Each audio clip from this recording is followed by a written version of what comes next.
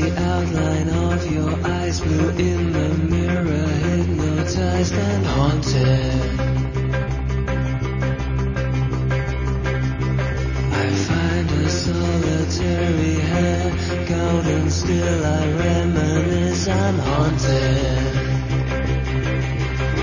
Haunted by your soul.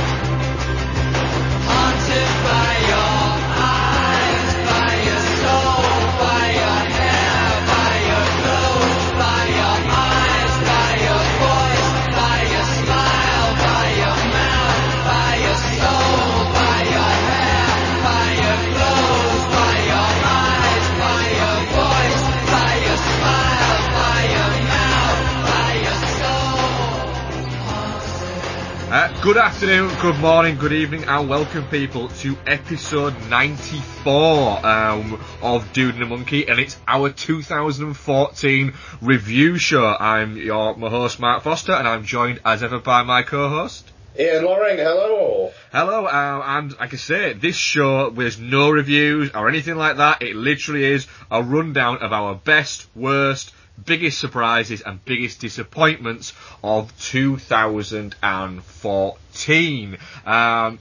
It's been quite a good year, I'd say. What you hear? Yeah, man. I mean, I we'll get into it, but I gave I think 17 films 5 out of 5. That's pretty fucking good, that. Yeah, I mean, my I was having a little chat about this with Mondo Dan on Twitter yesterday. My justification for a 5 out of 5 is where I am perfectly happy with the film that was made, and I have no problems of substance with it. So even if there are issues, if the film's good enough that I don't give a fuck, 5 out of 5. So that's my justification for it, and that's why I have so many. Yeah, I gave 6 films 5 out of 5 this year, but I think I'm a little bit more strict with myself with that. Yeah, fair enough. But yeah, I'll start that sentence again. What were your criteria for this year then, for how they qualified? Because that's sometimes a little bit the sketchy kind of ideas for that, really. Films seen since the last Dude and a Monkey top 10. That's it. That's how I've done it. So technically, there might be a film that in theory was actually released in 2015 on my list. But fuck it. That's the way I look at it. And then next year I'll just do exactly the same effing thing. So you're gonna get, how we're gonna run it is you're gonna get 10, 9, 8, and then you're gonna get our best, and then you're gonna get our biggest disappointments, just to break up the nicety, and then you'll get 7, 6, 5, and then you'll get our biggest surprises, and then you'll get 4, 3, 2, and then we'll do our 10 worst, and then you'll get each of our number unos. So Ian, what I'd say then, without further ado, let's crack on. What is your number 10 movie of 2014?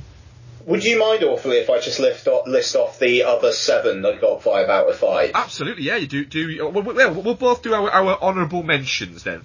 Yeah, okay, so my 17 was The Box Trolls, 16 Jodorowsky's Dune, 15 Interstellar, 14 Gone Girl, 13 What We Do in the Shadows, 12 Paddington, and 11 Calvary. Whoa, fuck hell, there's some big ones that aren't on there then. My honourable mentions are Lucy, Cold in July, Frank, Snowpiercer, Guardians of the Galaxy, and Sabotage. Aside from Sabotage, I think every single one of those I gave, apart from Cold in July, I gave that 4 out of 5, but every single one of those I gave 4.5 out of 5, so I'm kind of with you on them as well, I would say. Cool. Right, yes. So, go on my then. number 10. Number 10. So yeah, this is a film that I last night spent 20 minutes watching the iTunes HD copy and comparing it to the Blu-ray to decide once and for all whether I was going to go all digital or not. Unsurprisingly, the Blu-ray won because the video quality is demonstrably better and the audio there's not even a comparison, genuinely. But anyway, that's probably a discussion for another time. Adam Wingard's The Guest. Now, The Guest, a 5 out of 5 film, really, some people might say, which, I can see where they're coming from. But again, my criteria, if I have no problems with it, if I think the film did entirely what it meant to do, what it sets out to do, yeah, then it's a 5 out of 5, and that's what The Guest is. But I think it does better than maybe some of the other 5 out of 5s that I've already mentioned, is that it attempts to take a variety of kind of genres, that black comedy, thriller, horror, and melds them with what is a star-making performance for Dan Stevens. At least it would have been if more people had seen the film, because I don't think it did that well at the box office, all in, which is a massive shame. Even though it does feel like the type of film that 5 years down the line wouldn't even get a theatrical release. This feels like, because this went wide in the UK, and it's one where I just think as the smaller films go VOD, and cinemas are kind of more concentrating on the larger films, I think The Guest is one that would be more a high caliber VOD title. And I did say, I like, as we've discussed on the show, I think the stigma surrounding VOD is pretty much gone now. Yeah. So, I'm more than happy to have it in my list. I mean, Dan Stevens is fantastic. The score, which I bought off iTunes for $6.99, which was a great purchase, is amazing. Some people have compared it to Drive in that way, and I with the kind of like the cool steely lead and then the kind of electro soundtrack, and I think it's a very surface comparison. They're two films doing two very, very different things. But yeah, it is genuinely laugh out loud funny in places. It gets more and more silly as it goes on, where by the end of the film, where you've got a character seeing something and then saying, what the fuck? It is just like, they just don't care anymore, and it makes no sense. I mean, it actually makes no sense whatsoever, but who gives a fuck, because it's such a fun ride. The Guest, yeah, I'm very, very happy to have it in my top 10. Very good, very good. Right, I'll give you my number 10 then. My number 10 is Jonathan Glazer's Under the Skin. A movie that, Jonathan Glazer hasn't made that many movies. He's not really a... Can I just say, this is my number 9. Is it your number 9? So we may as well just talk about it together, maybe. Talk about it together then, yeah. Jonathan Glazer is one of those people, he doesn't make a lot of films. He's more of a music video director and commercial director. I will say I'm not a massive fan of Sexy Beast. I think it is one of the most overrated British films of modern times, to be honest. And I quite enjoyed Birth, but Under the Skin is a wonderfully creepy and sort of a really nicely strange movie that almost happens as in vignettes that kind of all feed into the same story. It's almost like a collection of short films melded together that have the same premise and the same actual character, in the fact that you've got the beach scene, you've got the scene where she's stalking the streets of Scotland, and then you've got her discovering, the humanity within the alien scene, and then you've got towards the actual sort of the closing scene, that everything just feels right and fits together, and it's quite an icky film. It really does sit and it does settle, and it's not a film that I would say you enjoy watching, but it's a film that's fascinating to watch. Yeah, I mean, I think it's the film in my top 10 that I see myself rewatching the least. I've seen it twice. Absolutely, yeah. And I've got a feeling I won't be watching it again for a little bit, but the power of the film is absolutely undeniable. I mean, you've got the astonishing opening sequence where it's just like, it almost sounds like that she's kind of learning a language or something, like the kind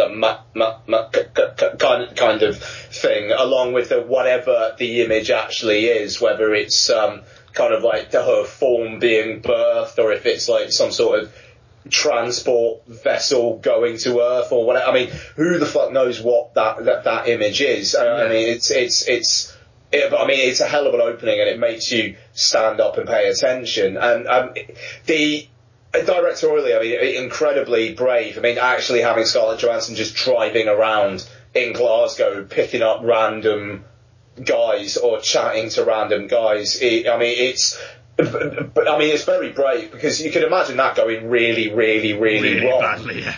You know, and I mean, yes, there was a camera crew in the back with her, but still, you know, it only takes one nutter with a knife or something, you know, and it could all go very, very bad.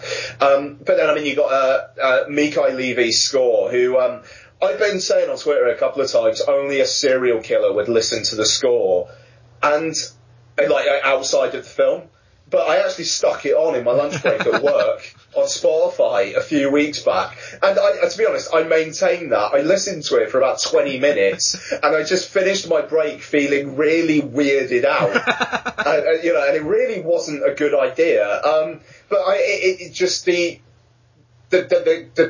soundscape that is made by the film is just incredible. I mean, it could be one of the best scores of the year, just for how ingrained into the fucking fabric of the film it is. A hell of a thing. Yeah, absolutely. Yeah, it's just it's an all-round everything as a technical sort of display. It's a wonderful film. Yeah, and I mean the ending as well is just it's ever so slightly kind of, you know, if you would say, oh, how would this film end? I think, spoiler alert, but a guy setting her on fire and then her revealing her true alien self. I can imagine someone guessing that. Yeah. But the way it's kind of handled and the way it plays out, not really, you know. And just that image is kind of the bald, oily black thing kind of thing is one of the images of the year. You know, I that along with the baby on the beach, which is insanely fucking upsetting. You know. Yeah. Like really, really, really upsetting. And I mean, I think that the kind of the realist aspect of the real guys being picked up thing kind of feeds into that as well. I think if the film was a just obviously fictional film and was like high gloss, maybe that wouldn't hit home quite as well. But because of the how gritty the film actually is, it kind of amps that. It's very, very, very skillfully made film, obviously. Yeah, absolutely. Like you say, if it had been recognisable faces in more roles, it would have. I think it would have taken away some of the impact of the film without question. Yeah.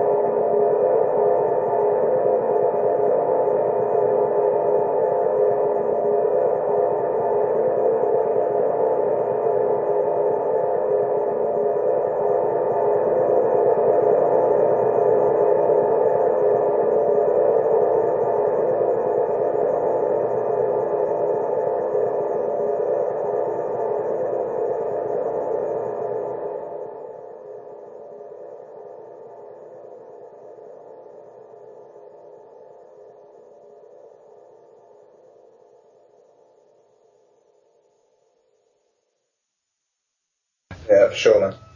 Cool. Right. Well, that was my number 10, and your number 9. So I'll go into my number 9 now. Then, my number 9 is Michael Roscombe's The Drop, a movie that I really liked for its just outright subtlety and the fact that it I think I said it when I spoke about it on the podcast before, not too long ago actually. So I won't go into too much detail about it. The fact that it is. I mean, it's based on a short story rather than a full book by Dennis Lehane, and it's just a neighbourhood story. It doesn't try and shoot bigger. It just kind of what happens in it, and it affects the people that are in it. It doesn't really affect like the entire neighbourhood, or it doesn't reach out further than it needs to reach out, and it's all held together by this wonderfully kind of controlled performance by Tom Hardy, who every so often you seem to expect him in films to go like at any point he's going to go big and grand, and he doesn't. He has this amazing sort of talent of reining himself in and ensuring that I think that he never outshines the film. He's never trying to go bigger than the film, and that he just wants to be part of what makes that film great, rather than being the thing that makes that film great,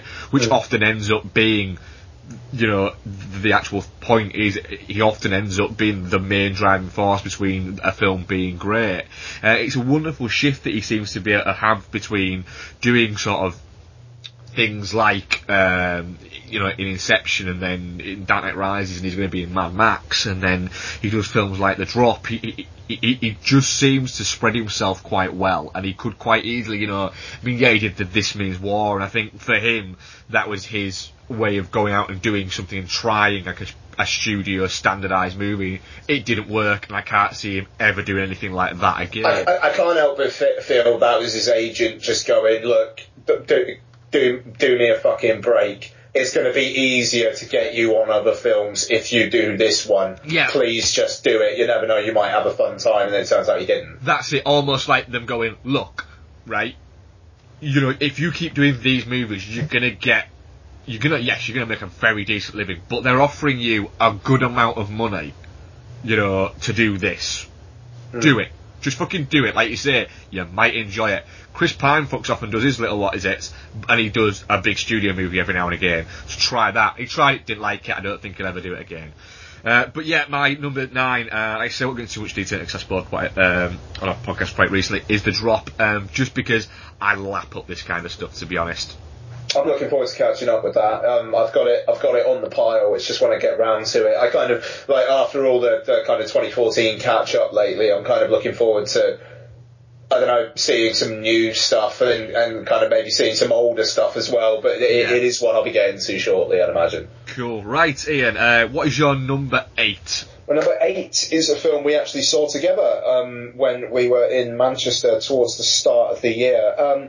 This is Jim Jarmusch's Only Lovers Left Alive, which is a film that I originally gave it like a 4.5 out of 5, but it kind of like burrowed in, and then Donna and I watched it the other night, so it was my second time watch, and it really just clicked. It's a film that barely really has any plot, or if there is any plot, it's basically Tom Hiddleston's character growing to realise he doesn't want to kill himself and that he wants to live. And that's basically it. But you've got these kind of like these stories that kind of come and go, and I mean, like the middle section of the film is mainly taken up by Mia Wasikowska's character kind of coming to stay, and then things around that, but then that bit doesn't really inform the last half hour or so. So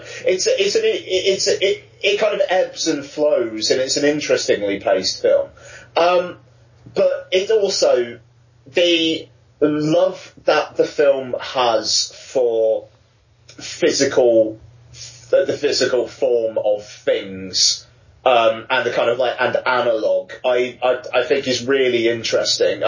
Even if some of it is incredibly really, like, there's a bit where Tom Hiddleston's character has a conversation with Tilda Swinton, she's on her iPhone, and then he kind of plugs in his computer into an old CRT TV, and but I mean, like, but again, I mean, it's further establishing the point of his character, and if he suddenly had like a big flat screen TV, it wouldn't be the same. So that's absolutely fine. But it just I mean, the soundtrack of the film that Jim Jarmusch kind of co-composed is fantastic. The kind of the main tune in it, which like Tom Hiddleston's character in the film kind of makes and is played in this club is awesome. It kind of feels a bit Mogwai, Godspeed You Black Emperor, that kind of thing, and I'm bang into that, so that helps. But also, I mean, Tom Hiddleston is quietly very funny, very dry, very droll.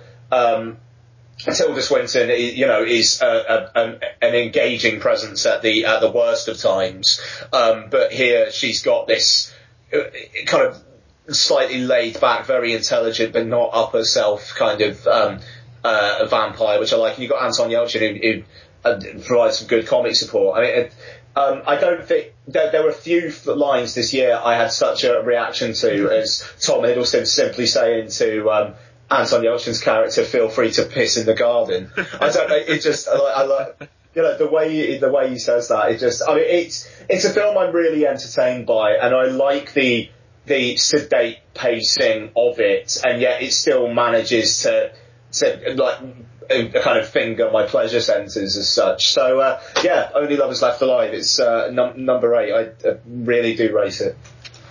Yeah, it's one that I think would have cracked my list had I probably watched it again, but I just didn't get around to watching it again. Right, so my number 8 now, actually, isn't it? Yeah. My number 8 is The Raid 2. One of the most, I would say, heavily billed in many circles films of the year. The best action film ever! Yeah. Said every single fucking person when it first played Sundance, and then no one else ever said that ever again. Yeah. Sorry. It's quite simply, it's not the best action film ever. There are a whole host of action films that are better. However, I would say it was, for me, the best action film of this year. I enjoyed it on first watch, but I had slight issues with certain parts of it. But it was on second watch that a lot of those issues went away. For instance, my issue on the first watch was I thought it was a little bit... It was over long, to be honest. It is 2.5 hours long. But on the second watch, it breezed by, and I thought, usually what happens when you watch a film a second time that you think is a little bit too long, it drags more because you've not got that anticipation of what's going to happen later on in the movie. You already know what's happening in the movie. But I didn't get that the second time. It actually felt a little bit more punchy, and it actually flowed a little bit better the second time. And I'll be honest, it was I just enjoyed the spectacle of it. It is essentially a collection of set pieces, and the set pieces are fight scenes. When you compare it to a lot of the modern day American-made action movies, it is staggering how the choreography in this compares to the fighting choreography in so many other action movies. These are the key point is these aren't actors that they've turned into fighters and then have had somebody who's very talented choreograph them. These are fighters that they've got to act, and yes, it means that some of the time the acting isn't spot on, but you don't come to a martial arts action movie for fucking in-depth heart-wrenching action performances. You come to it for ass-kicking, and that is what I got out of The Raid 2.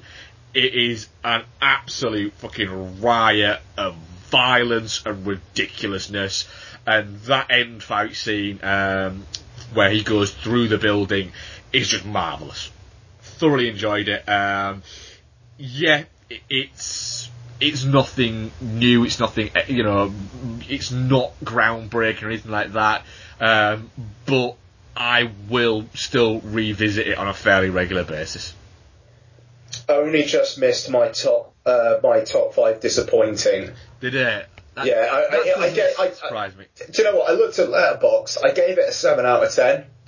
I don't feel like, after my thinking on it, that I think it's a 7 out of 10. I'm kind of, if it wasn't for the length, I probably would have rewatched it before year's end. But that film, and I know you're saying that it doesn't feel as bad second time round, that fucking thing was one of the slowest 2.5 hours I've had in a cinema in years.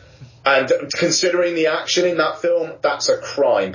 I know, this section is supposed to be about positivity. My one thing I will say is I think Gareth Evans kind of thought, I want to make a big crime saga film. If I'm going to get the funding to do that, it's probably going to have to be a Raid sequel. And he tried to do that with the Raid 2. And I think narratively he bit off more than he could chew. But the action is great. Yeah. But, fair enough, you're entitled to your opinion. No, I'd agree with that.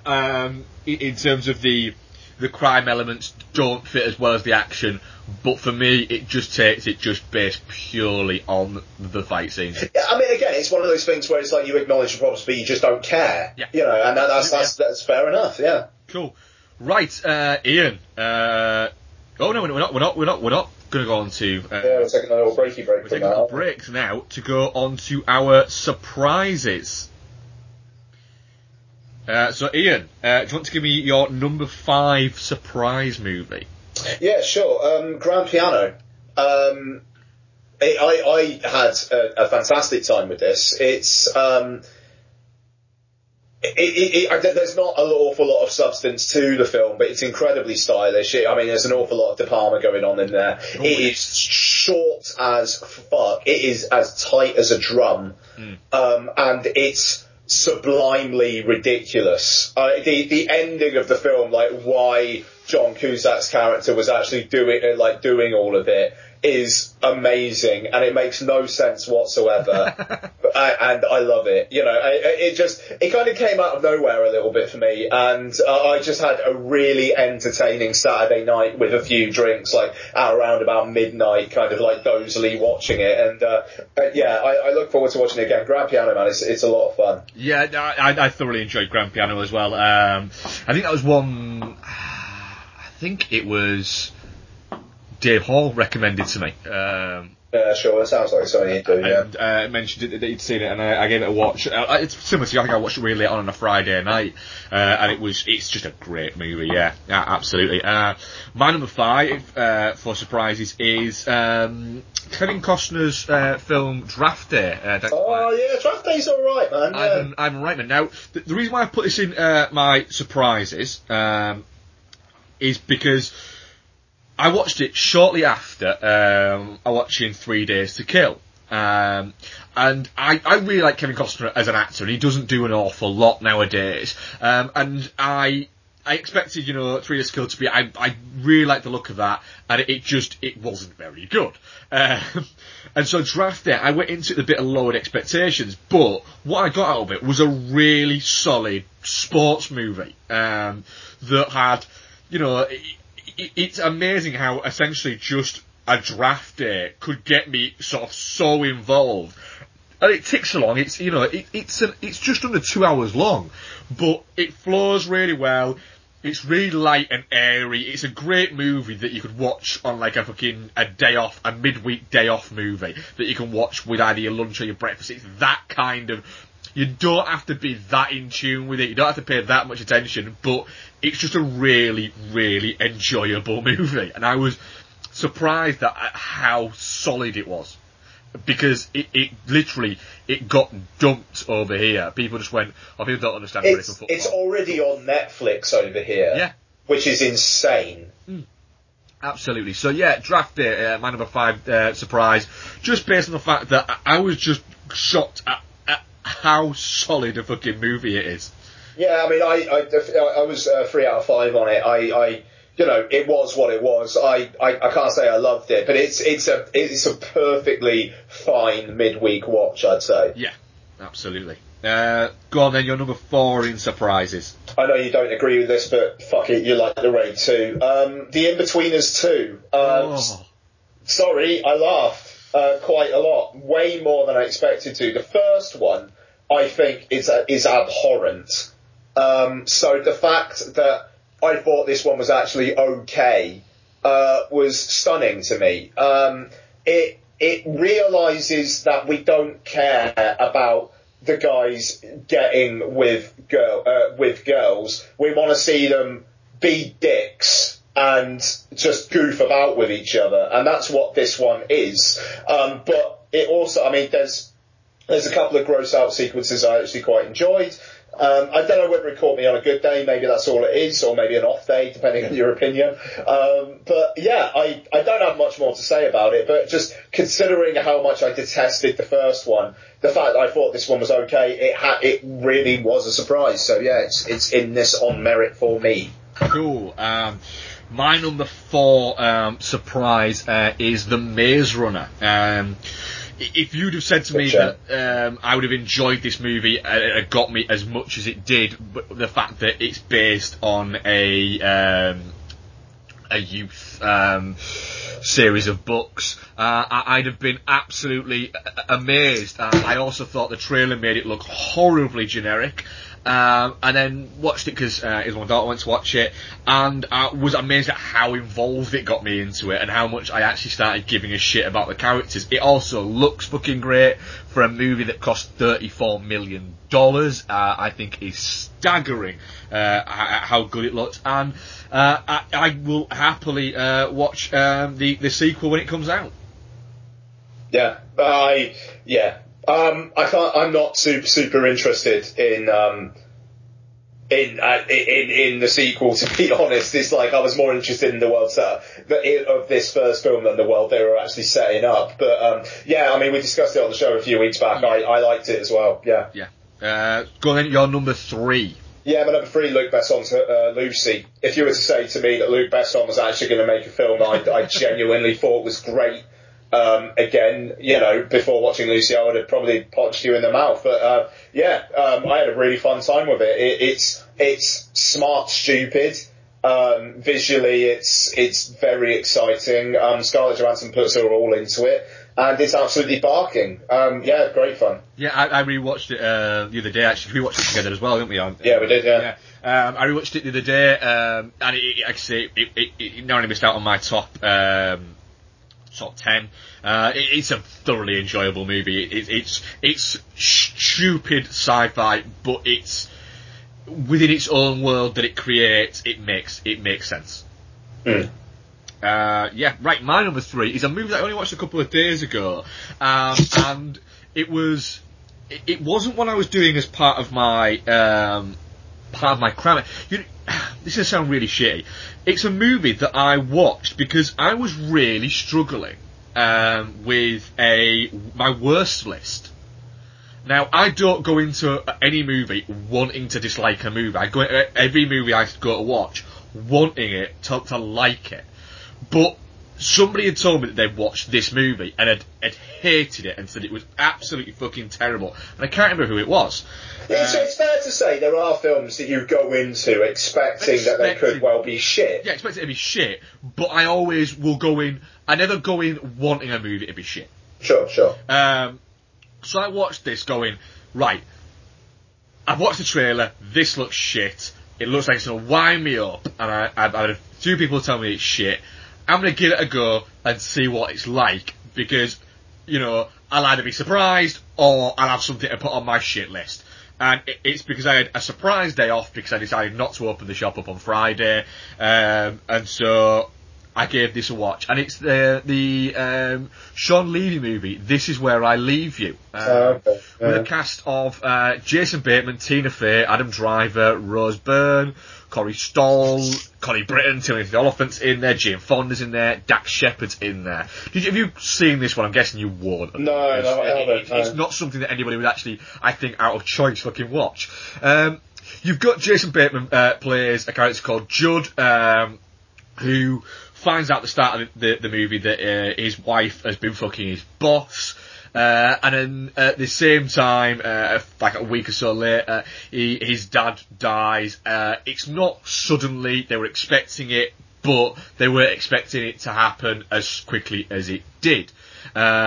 His dad's dying wish was that him and the rest of his siblings all had to stay Shiva for which is they have to sit in mourning for 7 days. So he has to go back, and his siblings played by Corey Stoll, Tina Fey, and Adam Driver himself, and his mother played by Jane Fonda.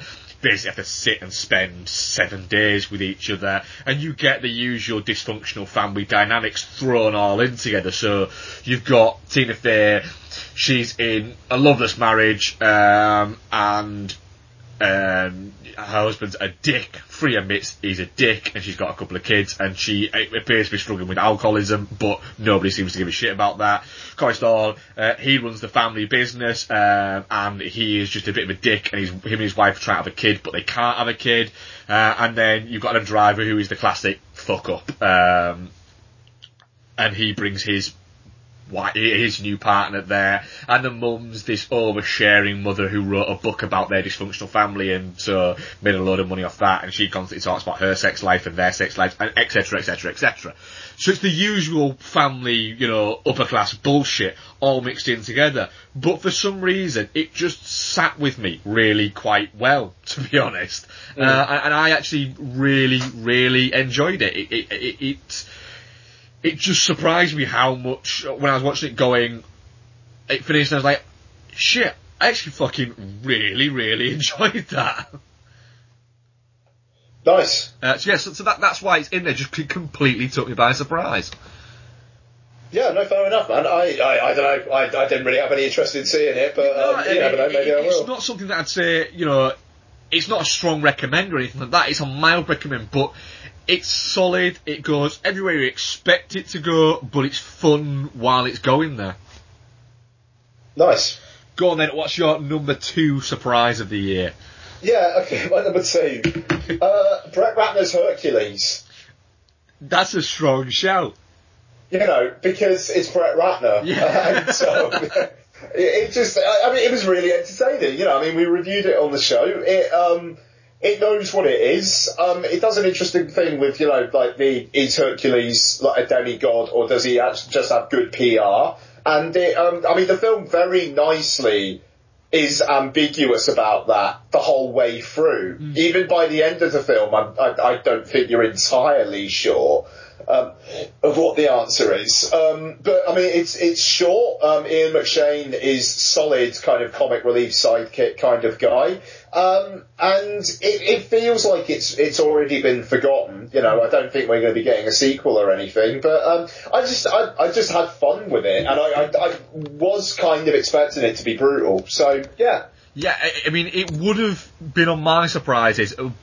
But the only thing that kept it off my surprises list is because if you'd have told me whether or not I'd have enjoyed a Hercules movie that starred Dwayne The Rock Johnson, I'd have gone, of course I fucking will. Yeah. But other than that, yeah, it was perfectly solid, but yeah, it has been forgotten about. Even though it did a perfectly solid amount of money, I don't think we'll ever get a sequel. Yeah. My number 2 surprise was a movie that's trailer. I think I first said about it was that there is nothing that could make me watch that at all. And it ended up narrowly, actually, it probably ended up, the reason why it wasn't on my honourable mentions is because we have a rule, don't we, where you can't have something on a list twice. It can only be on a list once. And so it's on my surprises because it took me by surprise. But it just missed out on my top 10. And it's the Jon Favreau movie Chef, which I expected to hate because I'm not a massive Jon Favreau fan. He winds me up. This looked like self-indulgent, they didn't want me for Iron Man 3 bullshit. And then I watched it on a week off that I had at about 11 o'clock in the morning, and I thought it was like it was food porn for a start off, which was great. It made me want to eat a sandwich, and it just felt like a nice warm hug of a movie. I've watched it a couple of times since, and every time I watch it, the story I start to go with the story, but then it finishes and I go, I really enjoyed that, and I really want a sandwich. And that is the reason why I love Chef. It Do you base your enjoyment on films and how much they make you want to eat sandwiches? I literally, I could. If a film finishes and I go, fuck, I could eat that film, then that's brilliant. It's completely ridiculous. Jon Favreau, no matter how good that man can cook, his character can cook, it wouldn't make both Scarlett Johansson and Walking Tits Sophie Viagra, whatever she's called, want to fuck him. The way Scarlett Johansson is looking at him like, I want to fuck you so hard while he's making that thing is right. Yeah, probably the most unintentionally funny thing I've seen this year. I like Chef. Yeah. But for all its fucking self-indulgent, none of this would ever happen in any form of reality bollocks. It is a really easy, entertaining watch, but the look on her face then, even she must have been a little bit tempted to say John, really. Yeah, literally, this is, and the thing is, the reason why I don't get on with Jon Favreau is because he's a perfectly talented actor. He's a decent actor. He's a perfectly serviceable director. But he seems to think that he is an amazing director, and he seems to have this incredible opinion of himself because he's been incredibly successful in his career. He's made movies that have made shitloads of money. Swingers is still a cult classic. He's an incredibly successful guy.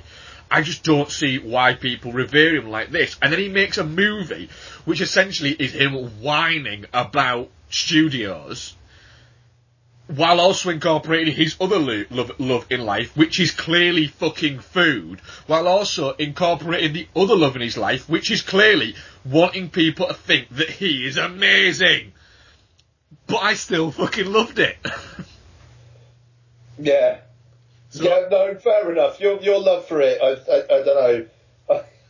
I'm not too sure I understand just how much you like Chef, but good for you. Yeah, go on then. What is your number one surprise of the year?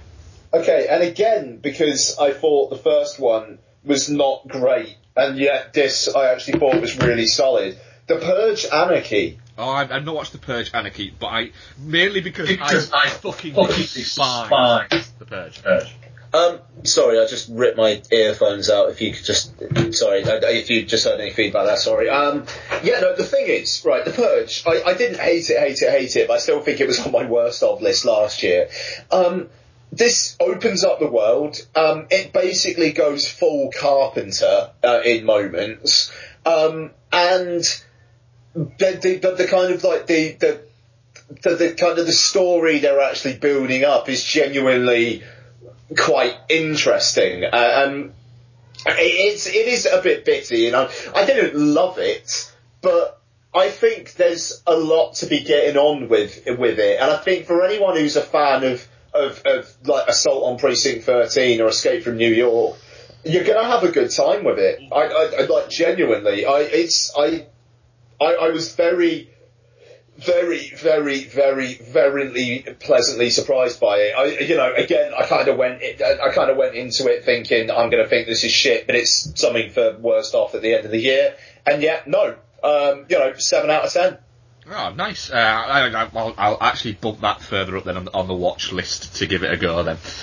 My number one surprise is The Fault in Our Stars, a movie that I watched just because my daughter wanted to watch it, and I said I'd watch it with her because a few people said it wasn't too bad. My daughter kind of enjoyed it. She's enjoying the book because she's reading the book at the moment a lot more, and I think she enjoyed the film, and I actually really enjoyed it, and it got me at a lot of points.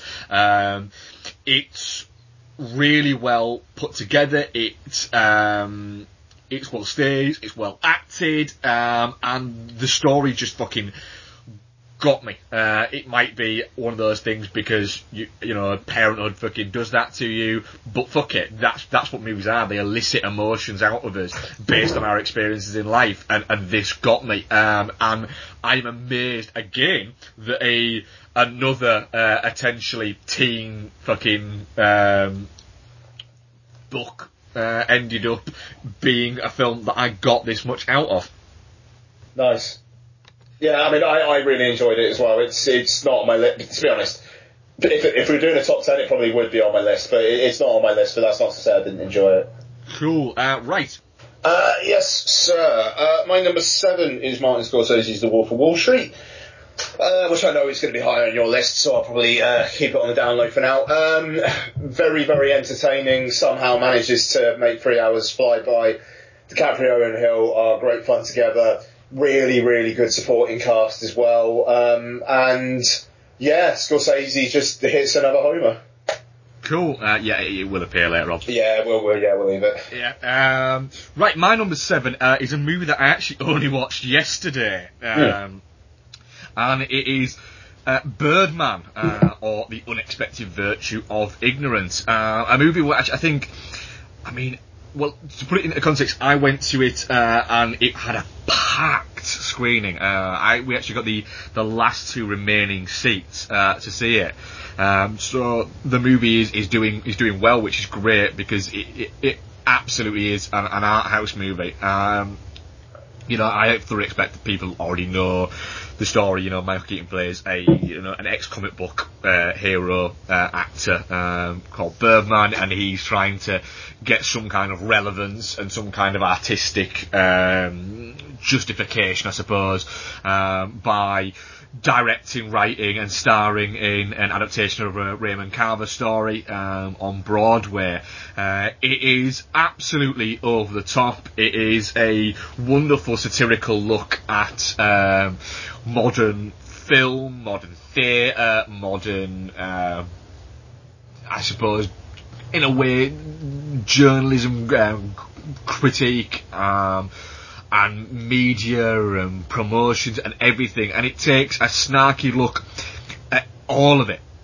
It's not trying to show one side of it, it's showing every single side of it and saying, look, everybody's having a snarky look, and this is what each individual person's saying. You've got all these wonderful characters, you've got the entire world seemingly going, oh my god, Michael Keaton, it's a revelation. I'm sorry, Michael Keaton's been fucking great for nearly 30 years. It's not a fucking surprise that Michael Keaton is brilliant. You can go back to Beetlejuice and go, look, there's Michael Keaton being fucking brilliant. It's just that he doesn't do that much nowadays.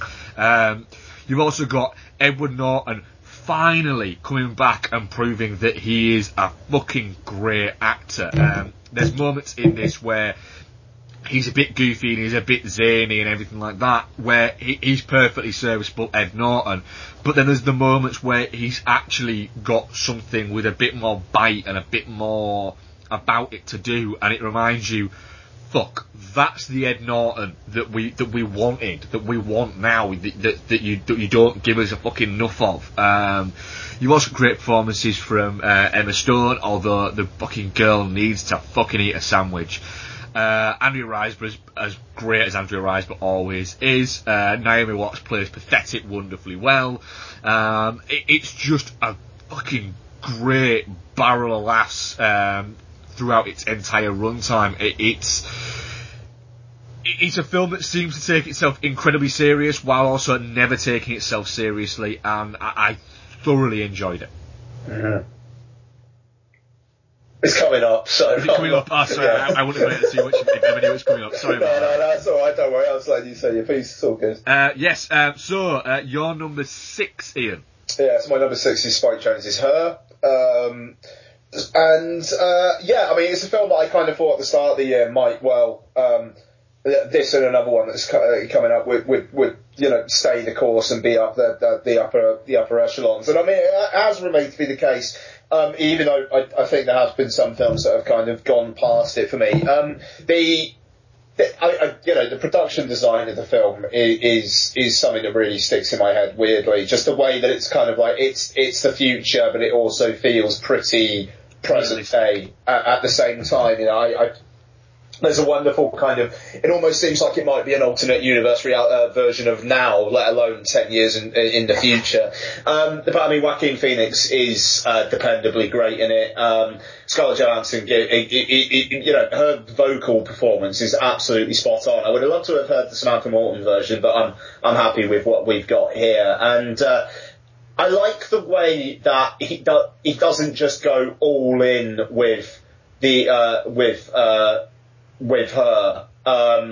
all the way through the film as well. Like, he tries more kind of human forms of dating. They've got the sequence with Olivia Wilde, for instance, but then all the way through you've got Amy Adams kind of in the background as well. It feels, I mean, it's a very, very human film. It does feel like it's probably Spike Jonze's most personal film, and it's got a weird melancholy loveliness to it, which I think is very affecting. So it's still in there. I wanted to rewatch it before year's end, but I kind of had higher priorities. But never mind, it's pretty high nonetheless.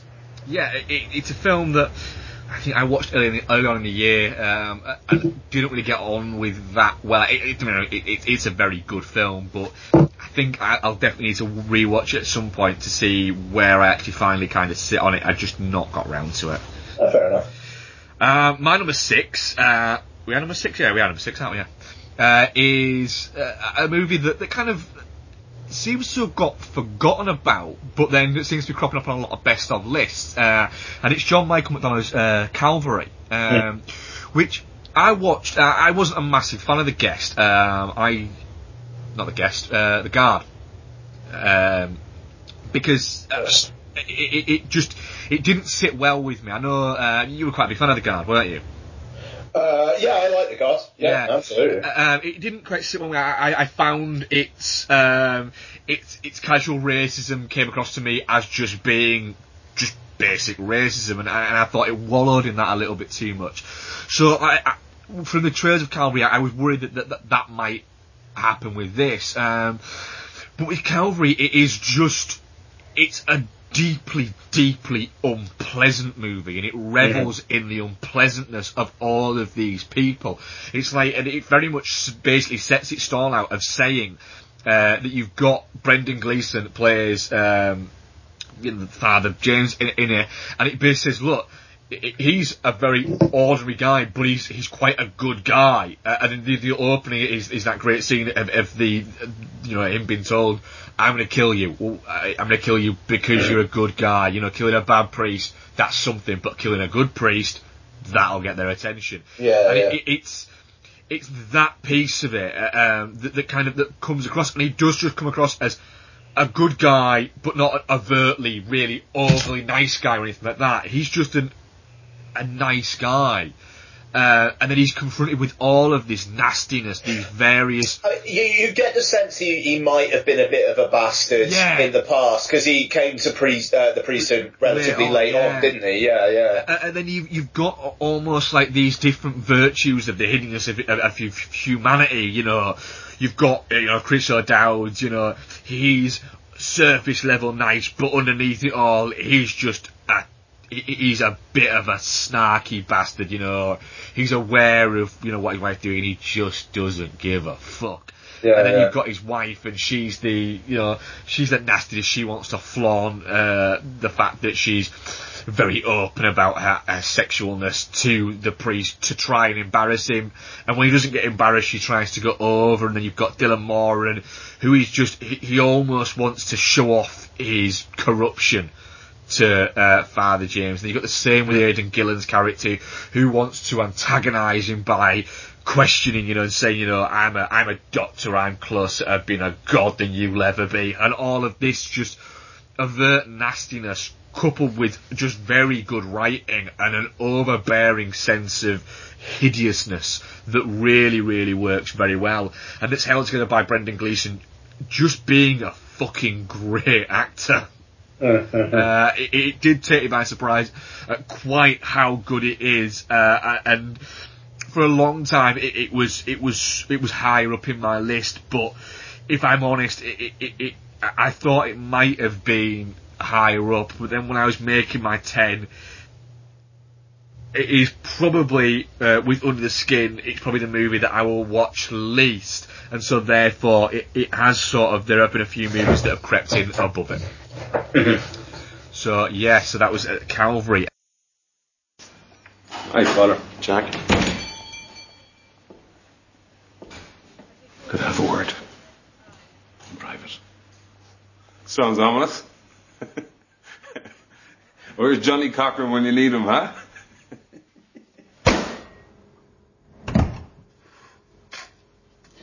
Hope we don't get locked in here. We'll have to make love to keep warm.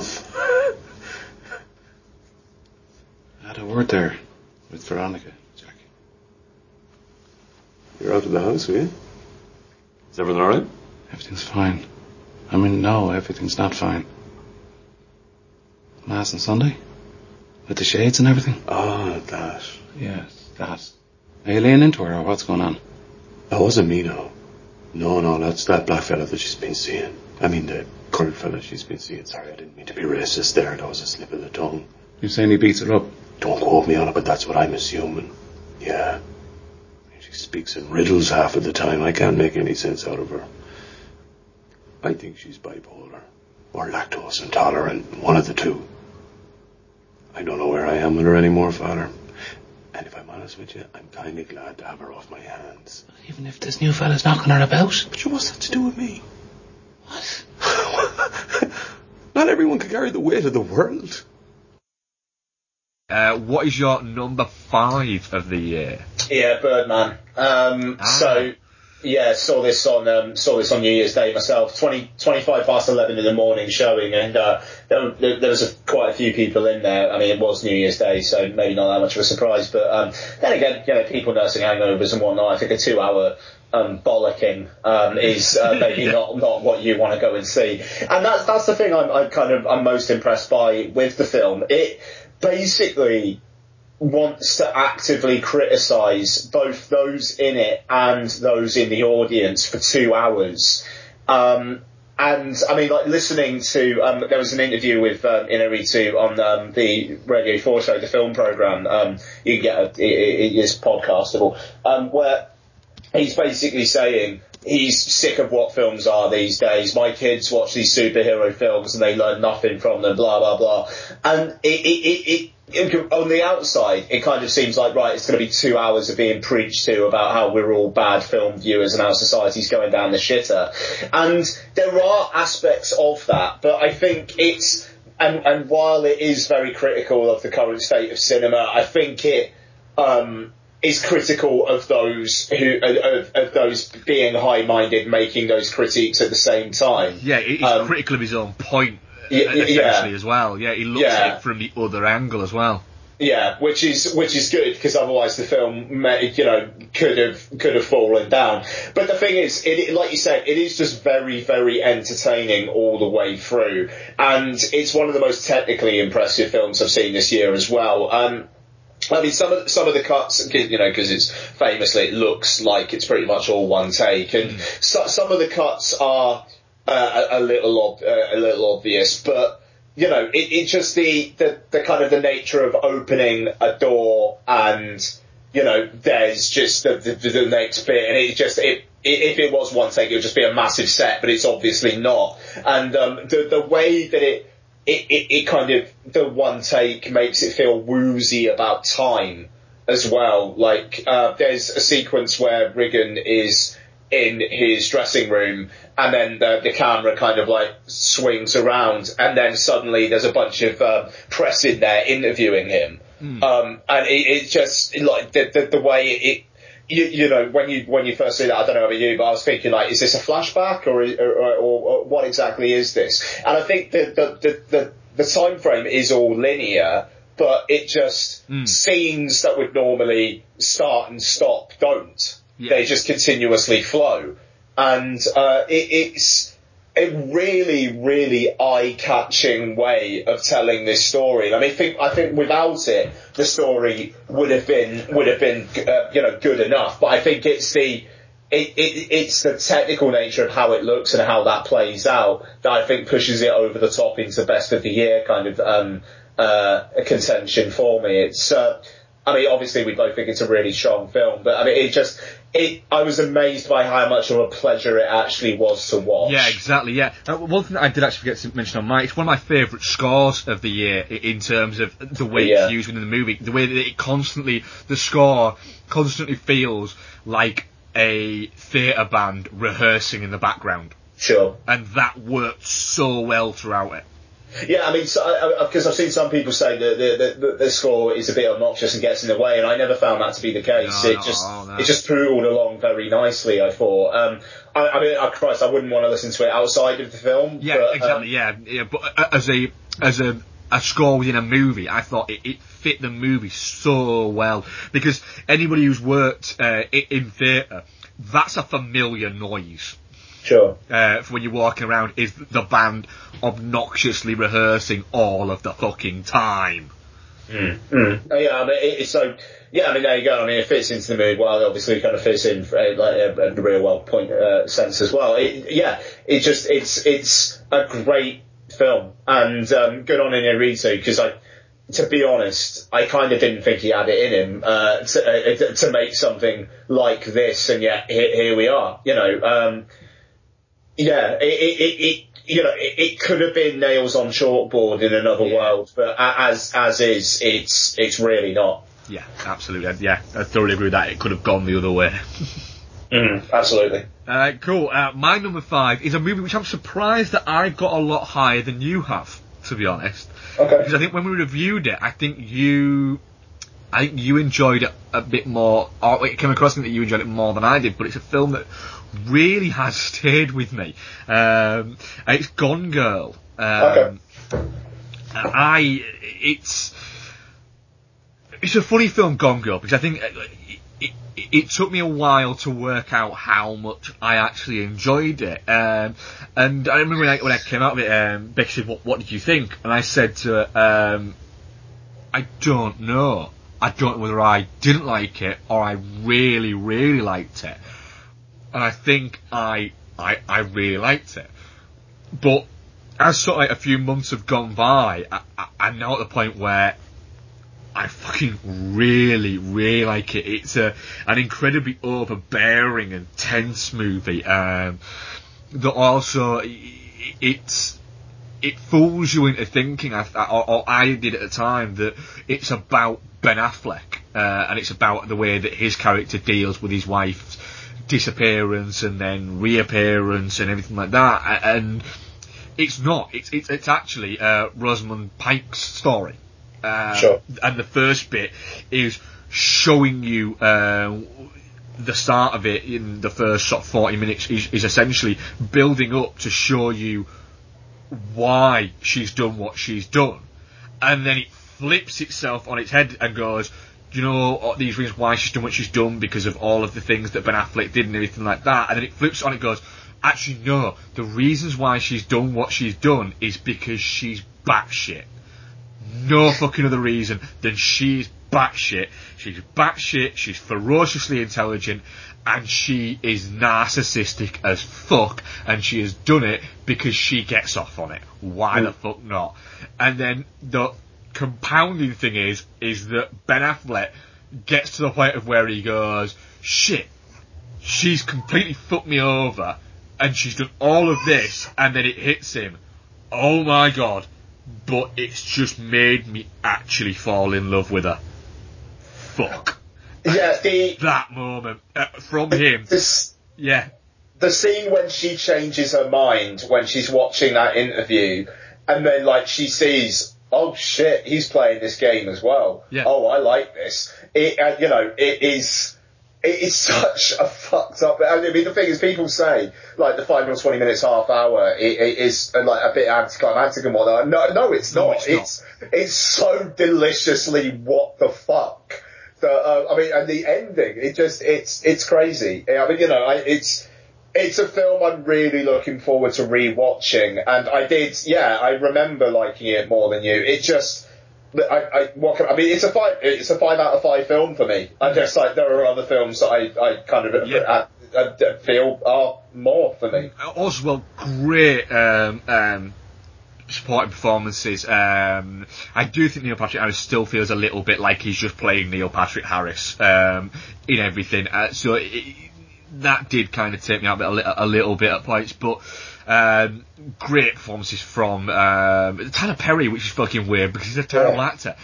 Kim Dickens is fantastic, and Patrick Fugit is brilliant in it. I think I might end up rewatching it tonight, actually, because I know Becky really wants to watch it, so I might end up giving it a rewatch tonight. But yeah, number 5, didn't expect it to be in my top 5, to be honest. But it just, the fact that it stayed with me and it's grown on me without a second watch has put it there. Fair play, dude. Nice. Cool, right. So, biggest disappointment, Ian. But before we go into the way I'm going to explain how I judge mine is what I expected going into it versus what I got out of it. So these are not necessarily films that are bad, they're just films that I expected a lot more out of. Yeah. Where expectation took over. So Ian, do you want to give me your number 5 disappointment? Yeah, I mean, I'll bash through these because I realise we're like over halfway through our time, and in our lists we're only halfway through. So, The Double, the Richard Ayoade film, because I very much enjoyed Submarine, but didn't get on with it at all. Kind of just made my teeth itch. I found it really annoying, and it had an air of being above its station for me, and took itself very seriously. Really wish it didn't. I just didn't get on with it at all. So yeah, The Double's my number 5. Cool. My number 5, I'm still not seeing The Double, based on the fact that I was actually quite looking forward to it, and then almost everybody has said it's shit, so I haven't watched it. It's one of those ones where I'll get around to it at some point, but I'm not in any big rush to jump on board with it. My number 5 biggest disappointment is a film that I actually mentioned earlier, and it kind of segues quite nicely, marries up quite nicely with my number 5 surprise, and it's 3 Days to Kill. And the reason why I'm disappointed in it is, not that I have any reason, it's a Luc Besson written movie, and it's directed by McG. So straight away, there is 2 things that shouldn't make you want to build up to a film, but I really thought this could be Kevin Costner's Taken, and it just turned out to be just thoroughly fucking dull. It's just a complete non-entity of a movie at all. It's not bad enough to be in my worst movies, but it's by no means anywhere near good enough to be in my best movies. Fair enough. Yeah. Yeah, it's shit. 3 Days to Kill is not a very good film. No, it's not, and I really wanted it to be a lot better than it was. But yeah, too right. My number 4, David Michôd's The Rover. It was my film I went to see in the cinema on my 30th birthday. So yeah, I was kind of hoping for good things based on that, but also, I really rate Animal Kingdom, and you've got 90 minutes of Guy Pearce driving around the desert with Robert Pattinson not being very good. Guy Pearce really wanting his car back. Why does he want his car back? For a really, really, almost feels like it's a joke ending that it just, the Rover, there's not, the atmospherics, it's got it, it's got that dirty Australian landscape kind of thing, but it feels like this was David Michôd's first film and Animal Kingdom was his more impressive second film, not the other way round. I'm not surprised it kind of seems to have already been forgotten because it kind of deserves it. Yeah, again, not seen it, and I fucking adore it. I think Animal Kingdom was my number 3 movie of that year, but I just can't get up the enthusiasm to watch it, to be honest.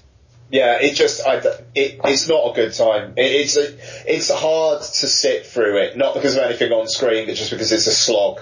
And I was really disappointed.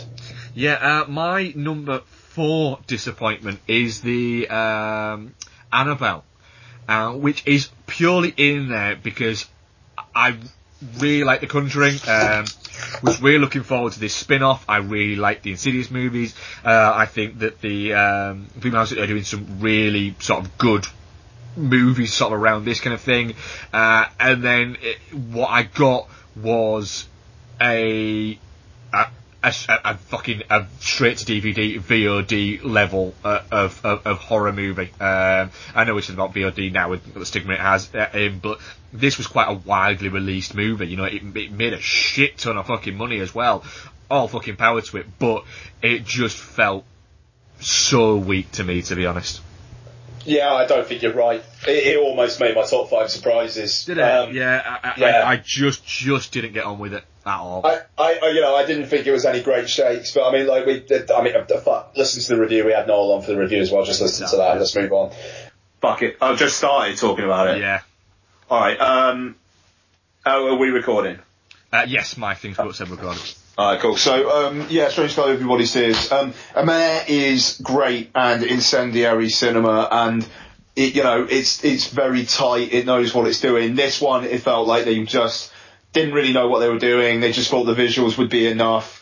There's barely any story to it whatsoever. By the end, you're just thinking, what was that about then? And it doesn't tell a story at all in any way, whereas Amer did entirely visually and audibly, whereas this, I don't know, it's as welcome as a fart in an elevator. It's very disappointing. Yeah, it is. But I say, it will come up and I'll talk about it very briefly later on. My number 3 disappointment is Kevin Smith's Tusk.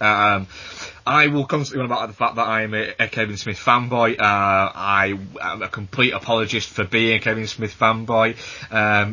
But this movie absolutely shits the bed once Johnny Depp turns up and just turns in his standard bullshit performance nowadays, and it ends up just becoming essentially Johnny Depp trying to turn it into a Peter Sellers movie, and it just kills the movie for me. If it was 10 years ago, Kevin Smith, and I watched Tusk, it would have been on my disappointing thing, but these days I don't really expect anything from him, so it is what it is, but it's not a good film, and then we reviewed it, so refer back to that. Yeah, not very good at all. Go on then, what's your number 2 disappointment? Muppets Most Wanted seems to entirely forget what made the first one so charming and goes with obvious dance numbers, really lame jokes, barely any charm whatsoever. I don't know. It didn't do very well at the box office, and I'm kind of glad for that. It's so weird that just taking Jason Segel out of the writing equation made the film so demonstrably worse. But it was. I love The Muppets, the film of a few years ago. I love it. This, I doubt I'll ever see it again unless I'm watching it with Lottie, frankly. So yeah, bad. Yeah. Again, another one I've just not seen because I enjoyed The Muppets, but then everyone seems to say that this is the movie that everyone expected The Muppets to be, and was surprised, and it was great, and this was like shit. And plus, I don't want Ricky Gervais to lead me through a fucking movie. No. My number 2 disappointment, my number 1 and my number 2 might piss people off, is my number 2 biggest disappointment is Captain America the Winter Soldier. You're wrong, but go on. This was sold to me as it's like a 70s espionage thriller, and what I got was a Marvel movie. Just another Marvel movie that just felt like every other Marvel movie that was perfectly serviceable while I was watching it. It was 25 minutes, half an hour too long, and then by the time it finished, I went, I don't remember what happened. Don't remember what happened. I remember enjoying it enough while I was watching it, but if you were to say to me, what happened in Captain America the Winter Soldier, I would say something crashed into a city and things happened. Hydra. Yeah, that happened. Why not? And there's just... It's one of those things, at the end of the day, it's a blockbuster superhero movie, so it's not something you want to start getting fucking snippy about. But there are... The overcrushing story about Hydra infiltrating S.H.I.E.L.D. doesn't make fucking sense. And it just, for the amount it had been built up by people, when I actually watched it, I just felt, was that it? At the end of it. Yeah, I don't think it's as good as a lot of people seem to think it was, but I still had a really good time with it, and I think you're nuts, but hey. Yeah, but then again, I will freely admit that I find myself feeling a little cold a lot of times with the Marvel movies, to be honest. They just don't get me the way that they get other people. I'm not going to get sniffy about it. I'm not going to start saying this shit and anything like that. They're not. They just don't grab me as much as other people. I'm glad they grab other people. Galaxy was in your honourable mentions. You obviously don't have an anti-Marvel again. Exactly, yeah. I don't, and I will go into them hoping that they're all good, but it just doesn't get me. Fair enough. Cool. Right, go on then. What is your number one biggest disappointment? Godzilla. I can, yeah.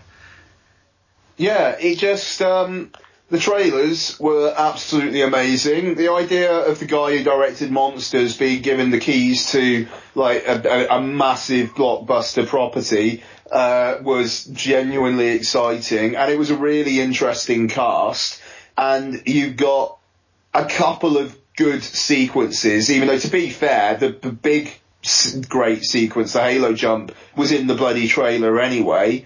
And then the rest of it, you've got, this critic who I don't get on with his writing and tweets at the best of times, David Ehrlich, called it the first post-human blockbuster. And it's just, I don't care about post-human blockbusters. I'm a human, and I'm only ever going to live in a world of humans, frankly. So let's have this film actually have some humans I give a fuck about instead of Aaron Taylor Johnson, who I read the other day. Apparently, Gareth Edwards wanted Scoot McNairy, but the studio were like, "Who's Scoot McNairy?" Basically. I would have been really interested to see what Scoot McNairy could have brought to it, because Aaron Taylor Johnson is just the wettest army man you've ever seen. Not once does he ever convince as being in that role. Elizabeth Olsen is reduced to being on a phone. Juliette Binoche has apparently come out and said how unhappy she was that she came on to do this film, signed on, then found out she was killed in the first 10 minutes. Yeah, well, read the fucking script on that one. Bryan Cranston is the most interesting thing about the film. Not even Godzilla is as interesting. And he gets killed off at the end of the first act. It's a film of bad decisions. And it's such a shame, because the elements should be working, and yet you just get that film. I genuinely was just a bit heartbroken coming out of it. I haven't seen it a second time. I can't face doing it. I wouldn't watch it a second time if I were you. I actually really quite enjoyed it the first time. But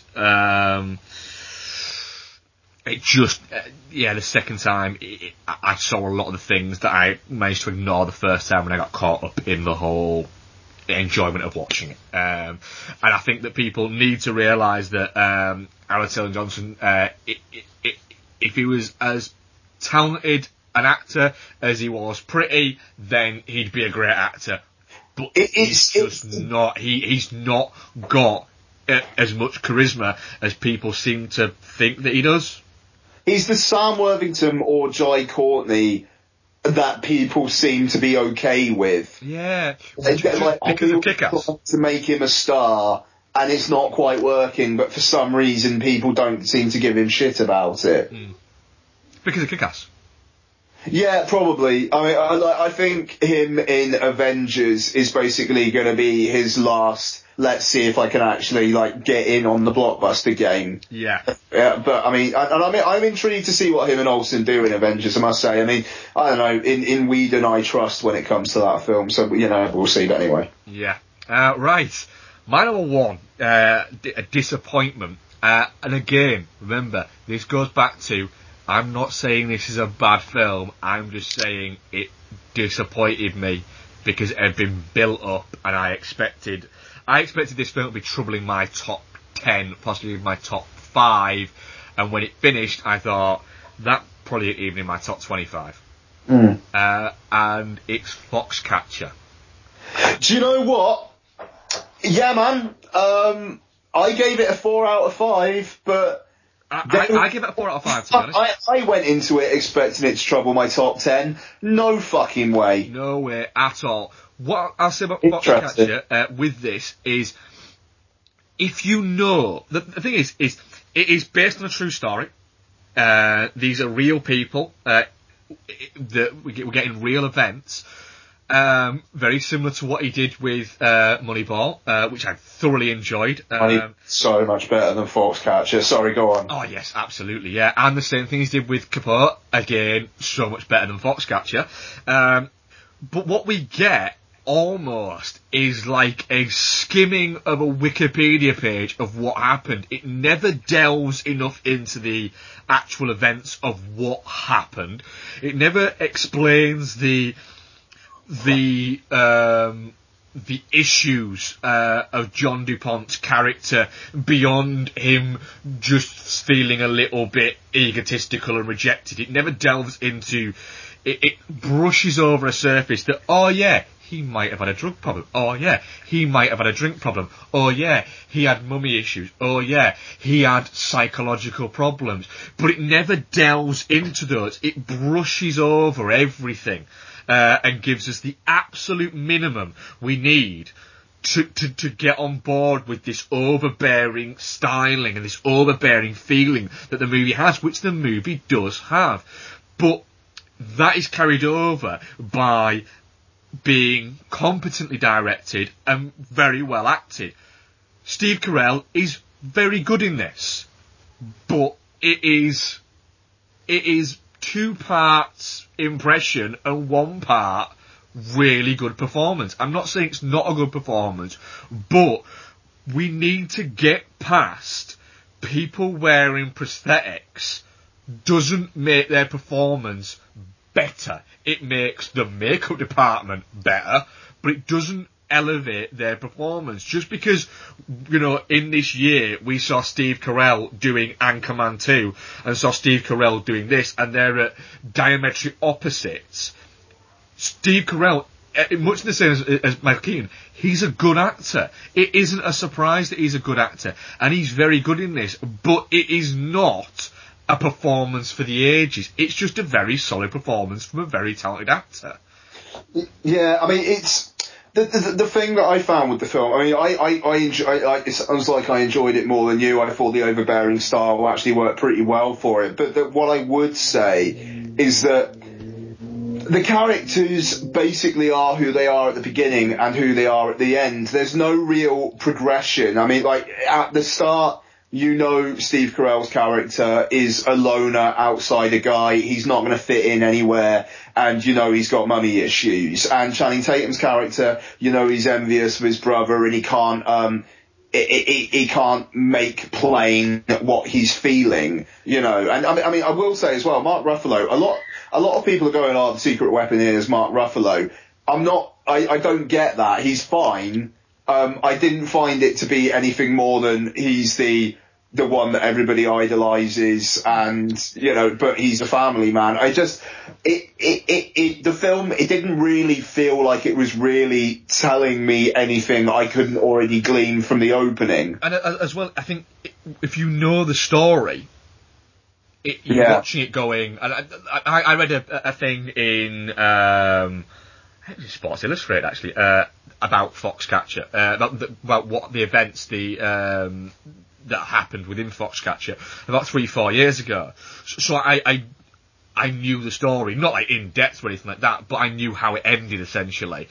So I didn't have that surprise of that. And while I was watching it, I was going, are they building it as something that's actually a true story? Are they trying to get a spoiler, a twist in a true story? It doesn't make sense. It just, like I say, it's a good movie.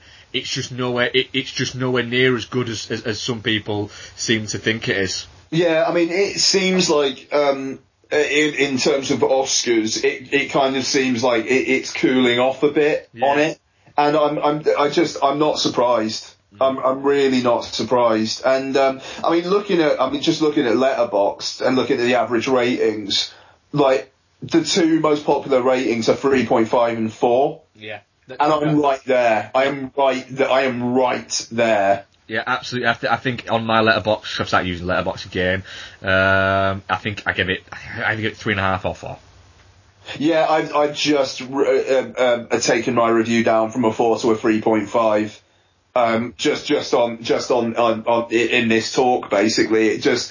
It's good. It is good, but you are expecting it to smack you in the face, and it never, ever, ever, ever does. No. Right, cracking back into it. Ian. Not reviewing Foxcatcher next week because we just bloody did it. Yes, we did. Instead, you'll be getting a quality review of Taken 3. Yes. We'll be the only podcast reviewing that movie. Fuck it, I'm looking forward to it. I am actually as well, yeah. Okay, Ian, hit me with your number 4 of the year. Okay, my number 4 is a film we reviewed on the show earlier in the year.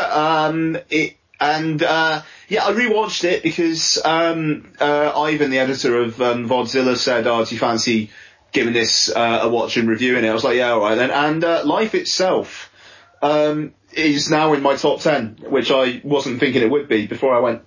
I rewatched it, and it's a film that is absolutely full of real, genuine, authentic human feeling. For the love of film, for the love of family, and just in sheer human empathy. James and Ebert obviously had quite a close relationship, and that enabled James to get quite a lot of access. There's stuff in this film that you just would not imagine most people being willing to show, let alone even actually say, oh, that was some great footage, that was great suction. I think Roger Ebert actually kind of emailed Steve James to say. And it's really heartbreaking but also quite life affirming. And after watching it, I've actually started reading the book as well, and I'm kind of ready for more Ebert now. It just and also on this one, to be honest, the 2 hours just kind of melted away. I had a great deal of affection for this film, and more so than I did first time round. So it's weird what second watches do sometimes, but it really, really clicked for me better this time, and I'm happy to have it here. Good. I thoroughly enjoyed Life itself when I watched it. Yeah. Nice. My number 4 is Nightcrawler, the Dan Gilroy movie, which is basically just Jake Gyllenhaal channeling various different 70s Americana films and giving us a real great sort of insight into the modern journalism's acceptance that everything has to be shock value and everything has to be blown up, and we have to show misery because that's what people want. Shaz was probably more life-altering for him than his TV show. She really, really liked him for what he was and not who he was. She changed his life immeasurably. She changed his personality. Hey, I was 8 months pregnant and Roger grabbed the cab in front of me in New York. It's not that kind of guy now. I think Gene was so happy that Roger found his mate. He was 50 years old when we got married. He used to tell me, I waited just about all my life to find you, and I'm glad I did. And I'm never going to let you go. I mean...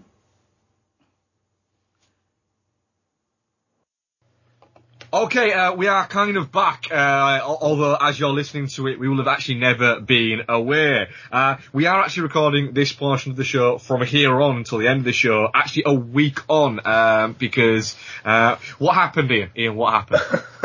Yeah, so I've got to do the editing on this one, and that's going to be a fun job, but, basically, we were recording, and, Donna comes up, and, she's got Lottie, and Lottie had something that turned out to be a piece of carpet fabric wrapped around her toe, and it had cut off the blood supply to her toe and was cutting into her, and it was kind of bleeding. So it was like, shit.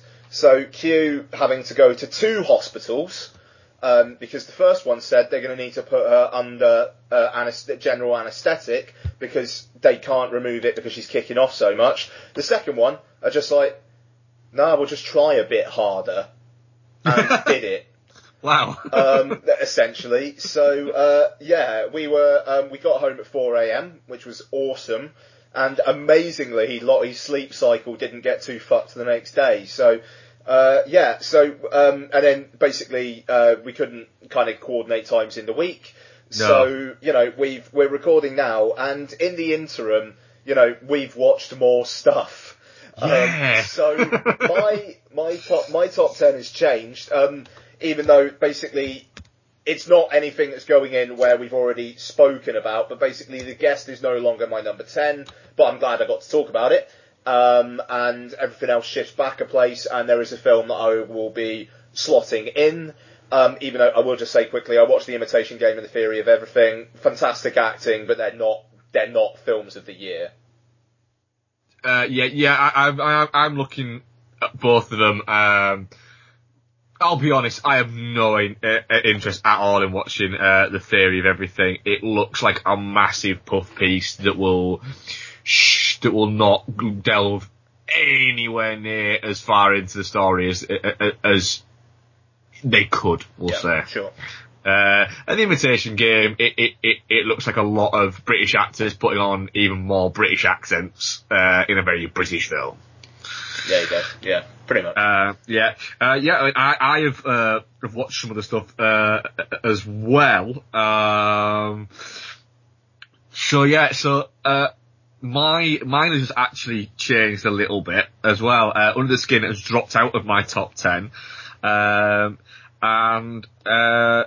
something else has crept into it. So I've actually now got an extra film I need to talk about, because it's crept in there. But I think where we were finished off was I was about to start talking about my number 4, I believe. So do you want me to cue in and start talking about that then? Yeah, why not, eh? Cool. Right, my number 4 is Dan Gilroy's directorial debut, Nightcrawler. A film that kind of, for a start off, it's a Jake Gyllenhaal film, and I think as an actor, I think he's just doing more and more interesting things as he goes along. He seems to have really come into his own and become one of sort of like the great character actors of this time, certainly. And Nightcrawler is, on its surface, it'd be very kind of easy to compare it to something like Taxi Driver, because it does look sort of slightly Taxi Driver-esque, and you've got the fact that a lot of it happens at night. But I think when we spoke about it on the podcast, we both mentioned that it was quite reminiscent of King of Comedy, actually, in terms of its tone and it's kind of, with the character Lou Bloom being a little bit more unsettled, and he didn't quite seem like he fit into a world, but he seemed very confident the world that he thought he fit into. And it's one of those films where it amps itself up and builds itself up and builds itself up, and it ends up being this really quite stark and almost through kind of like the Looking Glass kind of film, where it has in a similar, not in a similar way, but in a similar kind of idea to something strangely like Birdman, where Birdman takes a look at sort of the role of an actor and how they can become pigeonholed by a certain thing, and then it kind of becomes the consuming thing for them. With Nightcrawler, it looks at it takes a sort of very magnified look at the idea of 24-hour news and how it is actually it's now based around not what is the actual news, about how you can make the actual news seem more than it actually is. And, there's a great scene where they're towards the end, where they're actually showing the footage that Lou's shot in the big murder house that runs through, and you've got Rene Russo telling them, coaching the anchor people in what to say, and they're building it up and everything like that. And what's quite weird is when you when you watch something like Nightcrawler, which takes a look at that, and then you watch something like Anchorman 2, which takes a spoof and satirical look at the creation of 24-hour news and how it essentially destroyed news and journalism and filled it with shock and ridiculousness. They almost become kind of quite good, two sides of sort of the same coin. It's quite a strange one, but yeah, driven by a magnificently confident and staged performance by Jake Gyllenhaal. I think Nightcrawler will be one of those films where it won't crop up on any sort of awards lists or anything like that, but I do think in sort of 10 years time it will still be a film where people look back on and go, look, that's a fucking great film of that. Yeah, I think it will stand the test of time. Whereas often you can get some films where they're a film of their time and they worked at that time and they were very good at that time, but 10, 15 years later, nobody actually really talks about them that much. I mean, I think it's interesting that the kind of the reaction from inside the industry seems to be quite strong, because it got a couple of surprise nominations at the BAFTAs, as did Paddington, and good for it. Yeah, I just like to see it. I really would like to see it, but I'd not heard a bad word said about Paddington. So no, I mean, it was one of my kind of honourable mentions as well. I was very, very pleased to hear that it kind of like it struck a chord. Yeah, I mean, I was a big fan of Nightcrawler. It's one that I've got a feeling I might actually like more on a rewatch. In fairness, it was like a 4.5 out of 5 for me. It didn't quite. Actually, I don't think it was in my honourable mentions. Sorry, no, Paddington was. Sorry, but a fan, and I'm looking forward to seeing it again, I must say. Yes, cool. Right, you're number 3, I believe. Yeah. Yeah. Okay. So.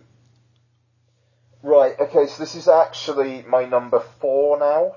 Right, yes, of course. So, yeah, it is. Okay, so... so technically Nightcrawler was number 5, actually. Yeah, fair enough, okay. Right, so yeah, I shifted back places, okay. So my number 4, fucking hell, is Hayao Miyazaki's The Wind Rises.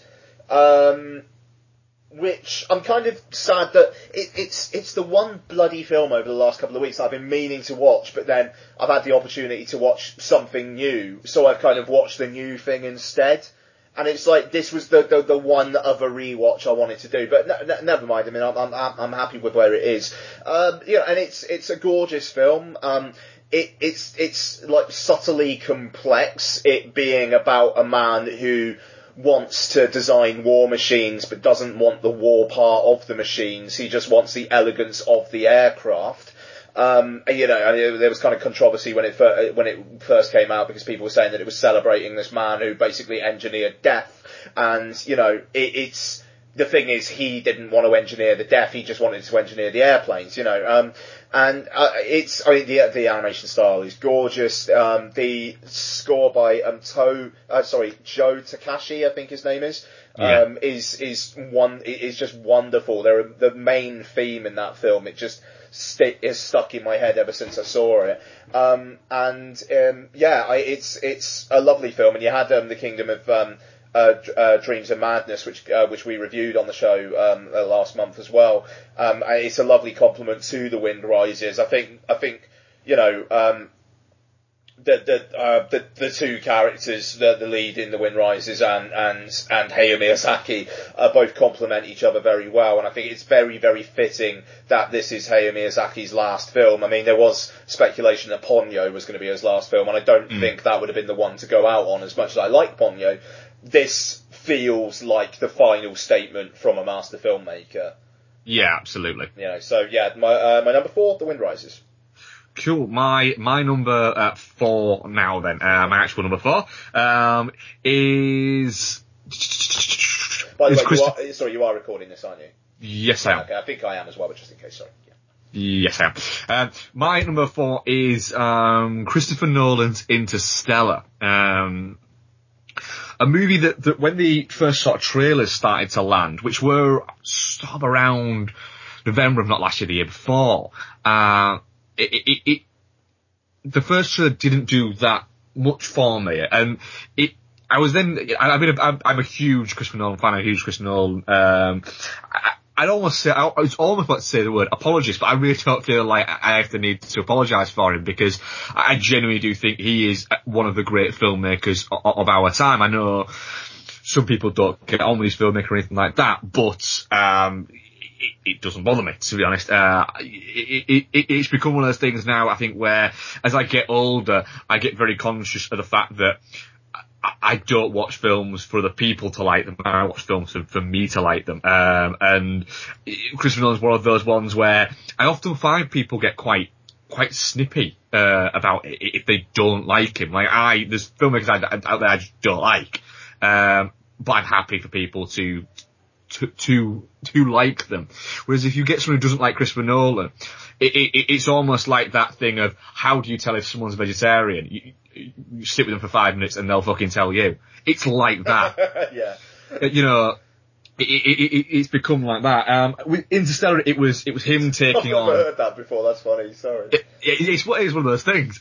With Christopher Nolan, it was him taking on kind of like sci-fi, and definitely he certainly had influences drawn from, you know, things like 2001, etc., and things like that. But what I adored about Interstellar is not all of it works in Interstellar. It doesn't all work, but he's not resting back and sitting back on his creativity, Nolan. He's absolutely taking chances, and with Interstellar, he takes the film in a certain direction at a certain point, which quite easily and quite understandably could lose many a people, and not through fault of them not being able to follow it or anything like that, but just it goes down a rabbit hole where you could see where people go, do you know what? No, not for me. And I wouldn't be able to say, well, you're wrong. It just is, if you're on board, you'll go with it. And it's the confidence and the bravado to do something like that. You get the feeling that Nolan, you know, he's never going to make a decision based around, well, I'd like to do this, but I don't know about that. He very much seems like a very assured filmmaker, yes. And what we're getting is what he wants to do. And because he's made an incredible amount of money, not only with a franchisable films with the Dark Knight films, but also Inception was kind of his film where he said, you know, I made you a bucket load of money with the Dark Knight. I'm going to make you a bucket load of money with the Dark Knight Rises. Can I have 150 million to make essentially an art house blockbuster with Inception?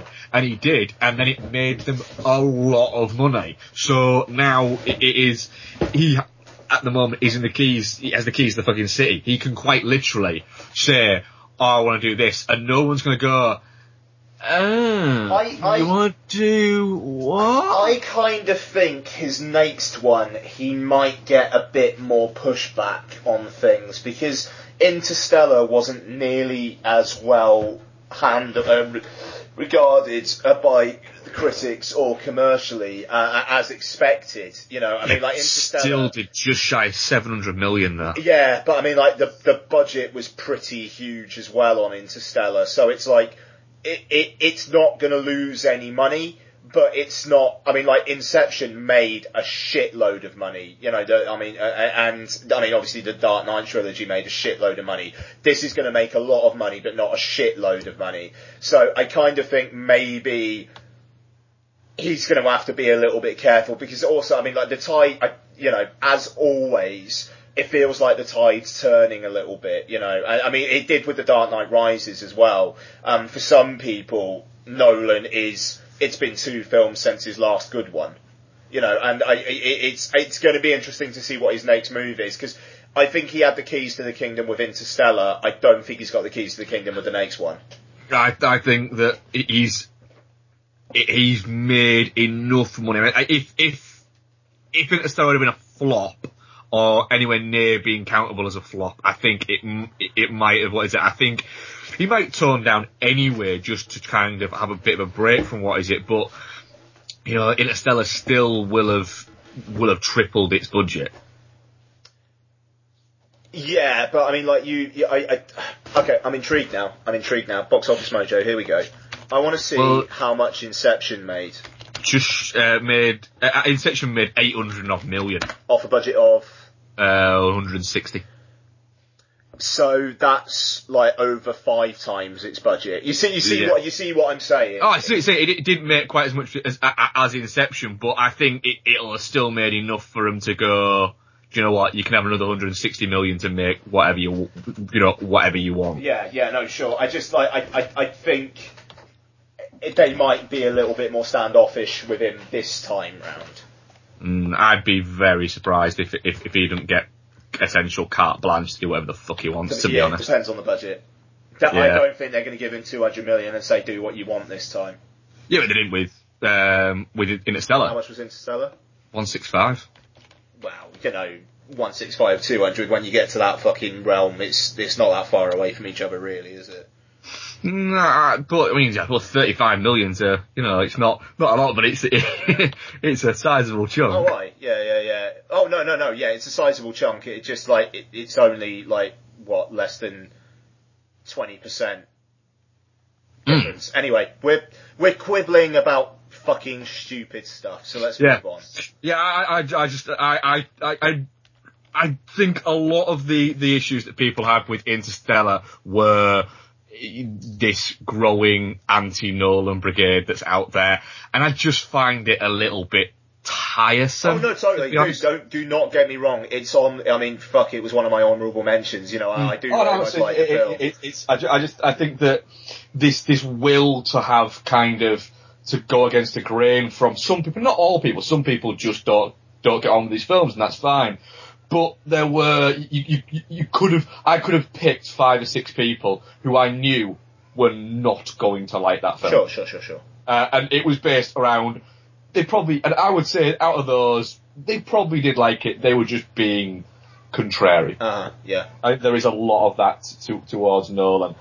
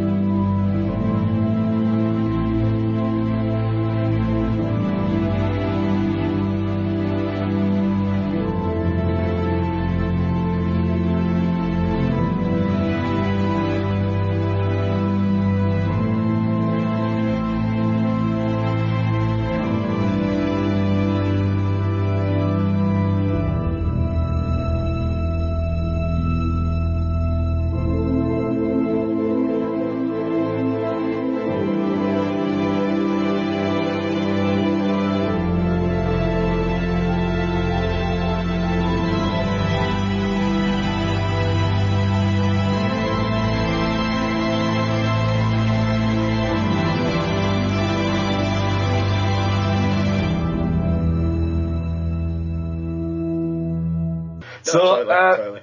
What is your number 3? 3, yes. Number 3 is Wes Anderson's The Grand Budapest Hotel, which I get a great deal out of more and more every single time, which is what I do love about it. The first time I saw it, it was a 4 out of 5. The second time I saw it, it was a 4.5. I rewatched it last week, 5 out of 5. I have no problems whatsoever with the Grand Budapest Hotel at this moment. Every single time there's something in the visuals that I notice. This time there was one bit where when they arrive at the kind of the monastery.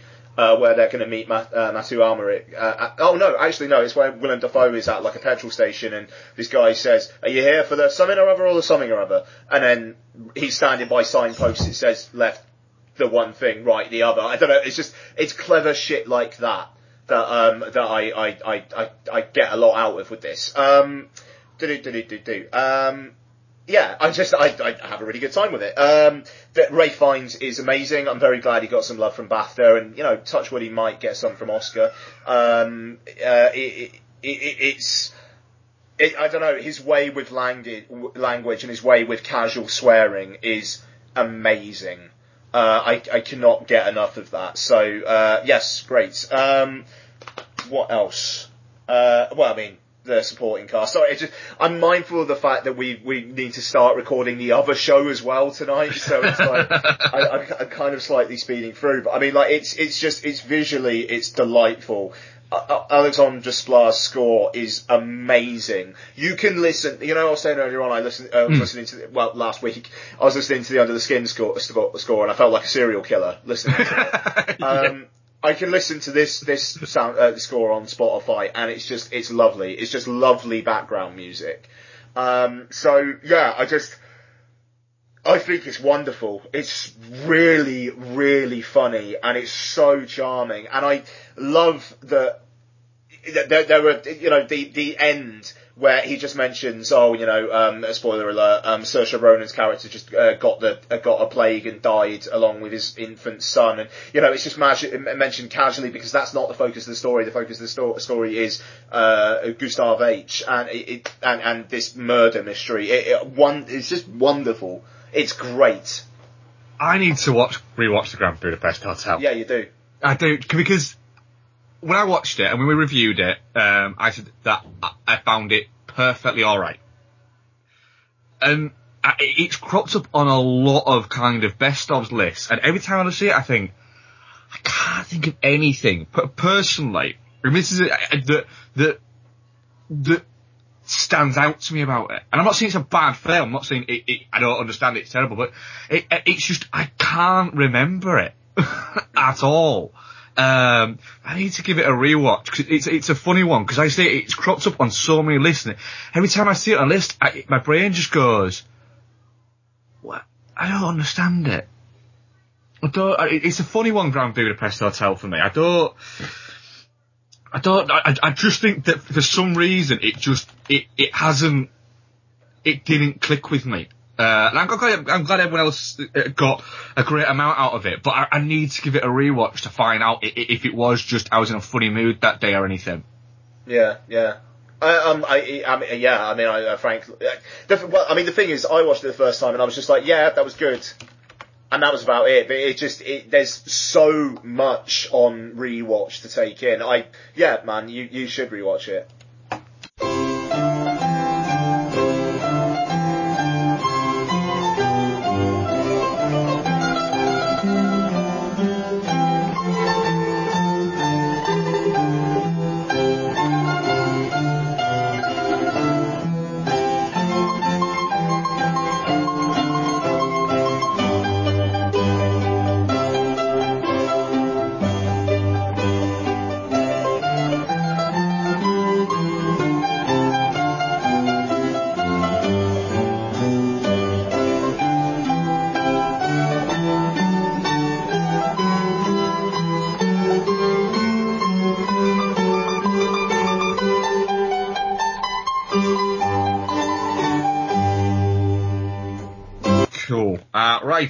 My number 3 now. This was my number 2 actually originally, but has fallen aback slightly. Now it's The Guest. Now, nice. Okay. Any other year, because I think that the films I've got now at number 1 and number 2, I think are extremely extraordinary films. Any of the year, I'd have been very happy for The Guest to have been my number one film. But then I watched it, after we recorded last week, I watched it last Sunday night. And it was then that I was worried and was thinking, what if it was just that I happened to go into it? Because there's nothing striking about The Guest. It's made by a filmmaker that I've not really got on with before. And it's a very much, it's a pulpy kind of B-movie-esque, reminds me personally of early kind of Carpenter movies. And I thought, what if on second watch, it just doesn't click in together? It just doesn't kind of sit as right. And it was just, when I saw it the first time, because it wasn't what I was expecting, and I was bowled over by it. What if I built it up in my head? And then I got to, and this is spoiler alert, I got to the moment where, where they're out hanging washing, and the washing line goes, and he's stood just holding the washing basket, which is about, 15, 20 minutes away from the end of the movie? And I felt at that point like, fuck, I feel like I've been watching this for about 10 minutes. Yeah, sure. It just, and it's not, I mean, don't get me wrong, it's not a long film, it's 100 minutes, but it bounces by, and it's so achingly well, just kind of put together, and you've got these great performances, everything just feels really tight, and like, it's almost like they've just kind of, everything's fit right. Dan Stevens has got this entire world sort of going around him, and the character's so believable that everyone is just kind of reacting to what he's doing and almost going, holy fuck, this guy has got it nailed. If we just play off this guy, it's just gonna work so fucking well.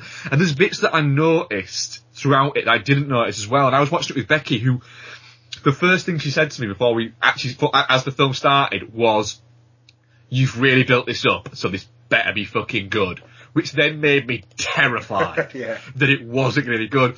But after like 5 minutes, she just turned around and went, this is fucking great. Nice. And The Guest is just, even the bits that I remember, I still laughed out loud at. It is still achingly cool. I can see why people have compared it to Drive in that sense, but as an actual film, it's fucking nothing like Drive at all. But I can see why people have kind of looked at it in that way. But yeah, The Guest, I just think it is an absolute blast.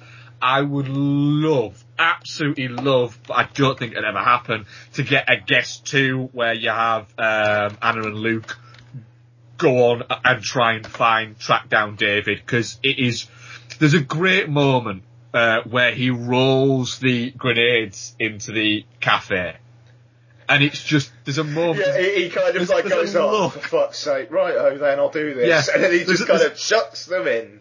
Yeah, and it's just, you look at going, that is, because it's been explained that he will do anything for his mission to not be compromised, and his mission is identity. And it's just like, he kind of leaves, and then it's like almost off camera, he realises, shit, I've got to blow up, I've got to kill them all, and I've got to create a diversion. Here's some grenades, thank you very fucking much for all being here. Yeah. And it's literally like that, and it's wonderful. And then even the moment when he gets stabbed, and he's like, you did the right thing. And it's almost, he's almost sarcastic, but he isn't. He's just saying to this kid, no, don't feel fucking bad. You did what you were supposed to fucking do. Yeah. Well done. Good kid. When he sticks his thumb up at him, and it's like the weirdest Terminator 2 homage you've ever seen in your life. Absolutely. And you've got like the scene earlier when he's talking to the kid in the school, and he's like, why are you doing this for me? He's like, because we're friends. And it's like, yeah. And it's like, he's not using him and saying, oh yeah, I'm going to use the fact that you think, no, they are friends. It's just he's programmed to kill people who might find out who he is. So him saying that is him going, look, we're friends, we're still friends, we're still cool, right? Yeah. I just adore it. No, it is fucking fantastic. And that will become an actual, not a, because there are films that people will call, oh, that's a cult, a future cult classic. It's like, no, that isn't a cult classic. It made a fuck ton of money and everybody liked it. Just because it's quirky doesn't mean it's cult. The Guest will become an absolute cult favourite in 20 years' time. Right. Your number 2. Yeah. So my number 2 is the Coen Brothers Inside Llewyn Davis, which I fully fucking expected to be my number 1. Fully expected it to be my number 1. But yeah, it's not. Absolutely gorgeous, digitally graded grey look to it, which I just love every time I watch it. It's practically monochrome, and it fits the wintry New York, then Chicago atmosphere so fucking well. I'm pissed off it didn't win cinematography last year, bloody Gravity. Oscar Isaac, I can't believe he didn't get a Best Actor nomination last year. I can't say bloody Gravity to that, but I mean, he is amazing. He is a dickhead, but he's the most watchable dickhead you'll ever want to see. He's just amazing. And then you've got, I mean, Carey Mulligan is just like really vinegary and just like off-putting, but there's occasional chinks in her armour where she's quite warm, which is just every now and then, which is awesome. The songs I really like, even with Marcus Mumford being the co-singer on at least one of them. Miracles never fucking cease, apparently. I mean, it's funny. I think if you want to look at it surface level, just kind of comedy, I think you can, but obviously there are references to the Odyssey and, the idea of, what is the cat a representation of? And, you can go as deep as you want to. If you want to be just silly with it, you can. If you want to go deep, you can. That's the magic of the Coens. I think this is them on top form. And yeah, I mean, I've kind of gushed about it on the podcast before anyway, but it's a wonderful film, and Inside Llewyn Davis. Yeah, I'm very much looking forward to a rewatch of that at some point. I've got it on Blu-ray, and I keep meaning to get back to it, but I've not as of yet.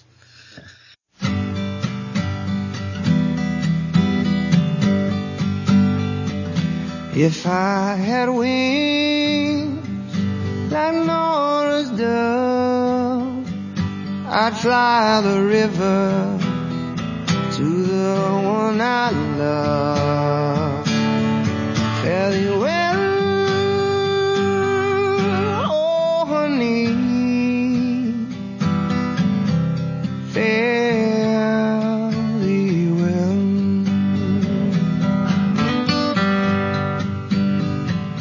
The woman I love is long and tall. She moves her body like a cannonball. Fare thee well, oh honey, fare thee well.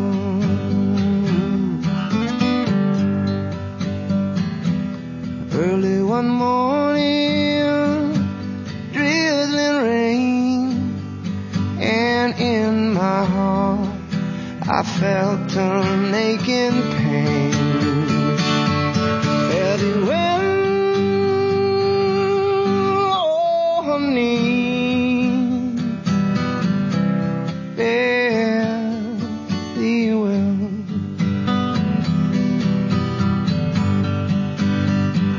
Now one of these mornings, it won't be long, you'll call my name and I'll be gone. Fare thee well, oh honey, fare thee well.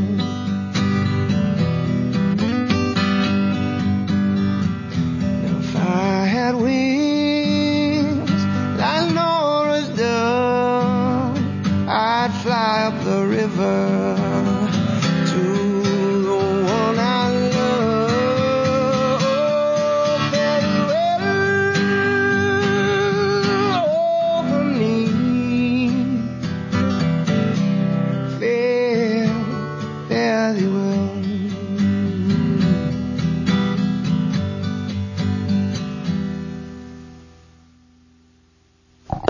Little editor's note from Ian here. I decided to put that whole song in because it's fucking brilliant. Back to the show. I have a feeling my number 2 may coincide with your number 1. Fucking shit it off, I think you're probably right. My number 2, climax. which what I will say is on any other year, because I almost feel like my number 1, I almost felt like saying I wasn't going to include it in my list because. What the fuck is your number 1? Sorry. I'll wait and let you figure it out. My number 2 is a film that I watched last week, and it's astonishing, really, to be honest. I think is the only word I could use to describe it, and it's Damien Chazelle's Whiplash. Fucking number 1 of the year, man. Whiplash. What I'll let you do then, it's your number 1, I'm going to let you go in with it first. Are you sure? Actually, yeah, because it's your number 1, I'll let you go in, and I will react to the bits, and probably just agree with the bits that you're going to go in. Have been amazing. I mean, it completely takes you by the scruff of the neck and shouts at you for an hour and a half, and it is awesome. It is so intense, and not just in the last 10 minutes, but there are plenty of other moments that are really intense. The film constantly goes down avenues where you think you know where it's going, and then it just completely sweeps the rug up from under you and says, fuck you, I am smarter than you. Here you go. But not in an obnoxious way. Miles Teller is great. His character is a bit of a dick, and his whole kind of thing about being, wanting to concentrate on his art and the girl that he kind of meets. And I was kind of thinking, through the film, there's not much time being spent with them. And then it's just basically because he drops her because spoiler alert, sorry, because it's all about it's all about his art, and I mean, basically the film gives as much consideration to her as he does. And that kind of sounds misogynist. And in a way it is, but I think it's because the film is in the mind of this character. It's focusing on what this character is focusing on, and he's not focusing on her. So there you go. And I mean, it is what it is. I mean, it doesn't hate women by any fucking means. No, the thing is, I don't think you could ever label it as misogynist, because I think if that had been, I don't know, it'd have been anything. He'd have dropped it. Yeah, literally totally. Drop everything. Yeah, no, absolutely. I think that's a better way of saying it than I was saying it, frankly. There's that, and then you've got Miles Teller, not Miles Teller, Jesus, J.K. Simmons, who absolutely he is terrifying. Yes. And you never know what he's actually up to.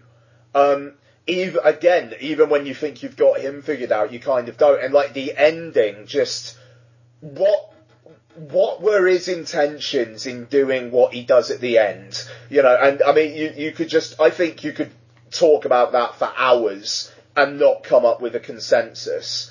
On the face of it, I think it's one thing, but then is he actually trying to push things? Yeah. Why? And it's awesome, and it's not that the film is being unclear because of any fault. It's just awesomely unclear. He's absolutely astonishing, and also he does have some very funny insults. I did like when he's talking to the kid and saying, "What are you looking down there for? There's no Mars bar down there." I don't know. It's just, it's so just wow, you are really going after this kid, aren't you? It's marvellous. I'll let you speak. Yes, it is. It's a terrifying movie. It really is, though. It is in a lot of ways. In terms of the feeling of when you're watching it, it reminds me of Twin Peaks Fire Walk with Me, in the sense that this isn't a horror movie, but it is as intense and as frightening to watch and as shocking to watch as anything horror can ever give you. I spent literally the entire duration of this movie not even sat watching it, but kind of squatted, knelt down watching it. It is an incredibly tense movie. J.K. Simmons is fantastic, and we've all known this. He's been fantastic for years, but he has got inside something there, and he's so well suited to it. His changes he always seems like the same character, but his changes seem to flip, and he's very well aware of his changes, and he is psychologically manipulates everything, including himself to some extent, And what I think it will happen is he will win all the prizes for it. But I do think that Miles Teller might end up getting kind of missed out because it's seen as this overbearing performance from J.K. Simmons. And J.K. Simmons deserves all the awards that he gets for it, that he will get. But Miles Teller is incredible in this movie. There are moments where he's really completely invested himself into it, and he's a driving force behind what's happening, and he really is going for it. And there's bits where essentially what we're watching is a guy just playing the drums for 5-10 minutes, but it is so intense and so tense that it's marvelous. It really is an astonishing movie, and if you were to sort of set aside, because for some reason these two films have kind of seemingly been pitted against each other a little bit in terms of Foxcatcher and Whiplash, and Foxcatcher seems to be getting all of the high level kind of pushes and things like that, and Whiplash seems to be flying a little bit more under the radar, and Foxcatcher is a good film. It is a good film.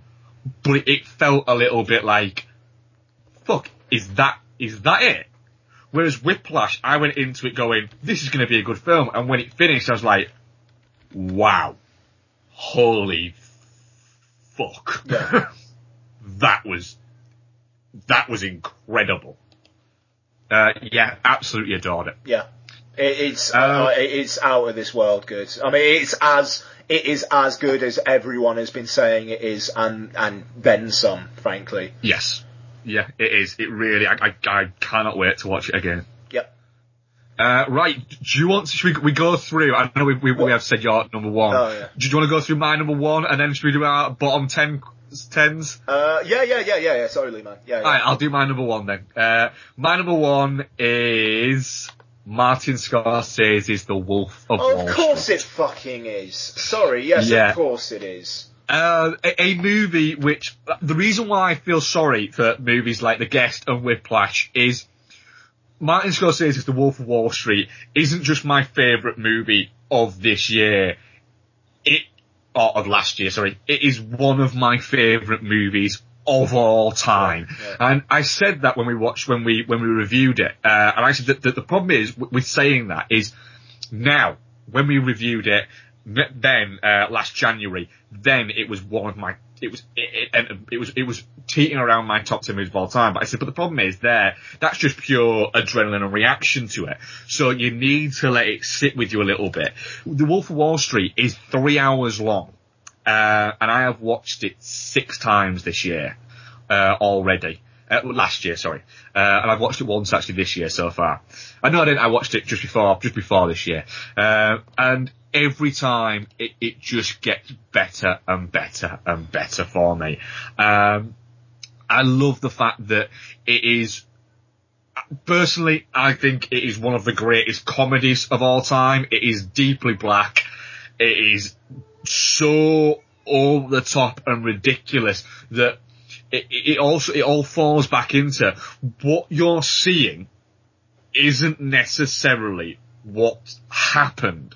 It is the memory of what happened, of somebody who was on an incredible amount of drugs, an incredible amount of ego, and was essentially just blagging it.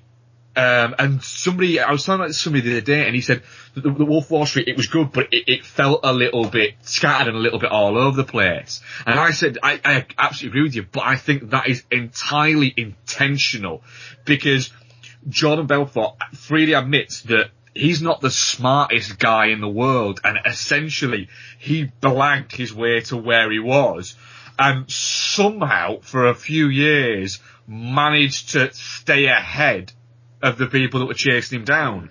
And the reason why the people that eventually caught up with him did was because they were smarter than him and they were better than him, and he was just fucking blagging it. But while he was blagging it, he made the absolute fucking most of it. It's an incredible performance by Leonardo DiCaprio. I can see absolutely the reason why at the Academy Awards Matthew McConaughey won for Dallas Buyers Club. It's a fantastic performance, by the way, by Matthew McConaughey in Dallas Buyers Club. But it ticks a lot of Academy Award boxes. Whereas we are introduced to Jordan Belfort sniffing cocaine out of a hooker's ass. That is why that performance was never going to win DiCaprio his first Academy Award, which he so richly deserved for it. It is ridiculous, it is over the top, it is over long, but I don't give a fuck. I could have watched another 2 hours of it and would have still fucking loved it. I saw a Steve Madden handbag the other day when myself and Becky were walking through TK Maxx, and my brain instantly started doing the Steve Madden what's his name, Jonah Hill voice from when he's on the Quaaludes, over and over in my head, which made me go, fuck, I want to watch Wolf of Wall Street. I just adore this movie, and that is it. For me, it is perfection. Nice. Fair enough, man. Fair enough. Good on you. Yeah.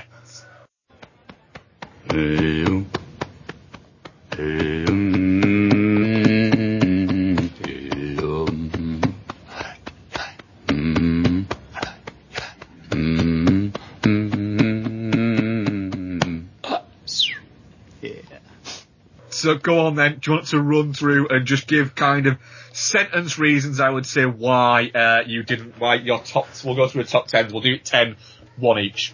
So, your number 10 worst film of last year. My number 10, Transformers Age of Extinction. It's certainly not the worst. I think the previous two were probably up there in my top 3 or 5. But, you know what, I haven't watched that many films I've hated this year, so hey, it still makes the bottom 10. Yep, my number 10 is Sex Tape. Just because it is utterly, totally pointless. It is an iPad advert. That's it. My number 9, I Frankenstein, because it's I Frankenstein. My number 9 is Devil's Due, because it has the shonkiest use of handheld footage, found footage, I've seen this, well, in recent years, and that's fucking saying something. I would say a good 30% of that movie is unwatchable. The two films you mentioned so far I put on and stopped watching, so I think I made the right choice. You fucking did. Devil's Due is 76 minutes before credits, and it felt like, it felt like about 5 hours long. I believe that. My number 8 is Sabotage. You're nuts. It's shit. You are so wrong. It is an unsung masterpiece. Bollocks. Your number 8. My number 8 is The Bagman. It's almost like John Cusack and Nick Cage get given a load of scripts and they go, you can do that one. You can do that one. Can I swap this one for that one? There. And that's all they're doing. De Niro plays the strangest character. There is a woman in it who I felt like we all should know, because they portrayed it like, oh look, it's that girl from, oh, really? And then when I checked it up, it's like, it's that girl from what? Nothing. It is just it is there because it's just a really, really bad film. Okay. My number 7, Rennie Harlin's The Legend of Hercules. It's really, I don't know how it got a theatrical release. I mean, it's just rubbish. It's really wet rubbish.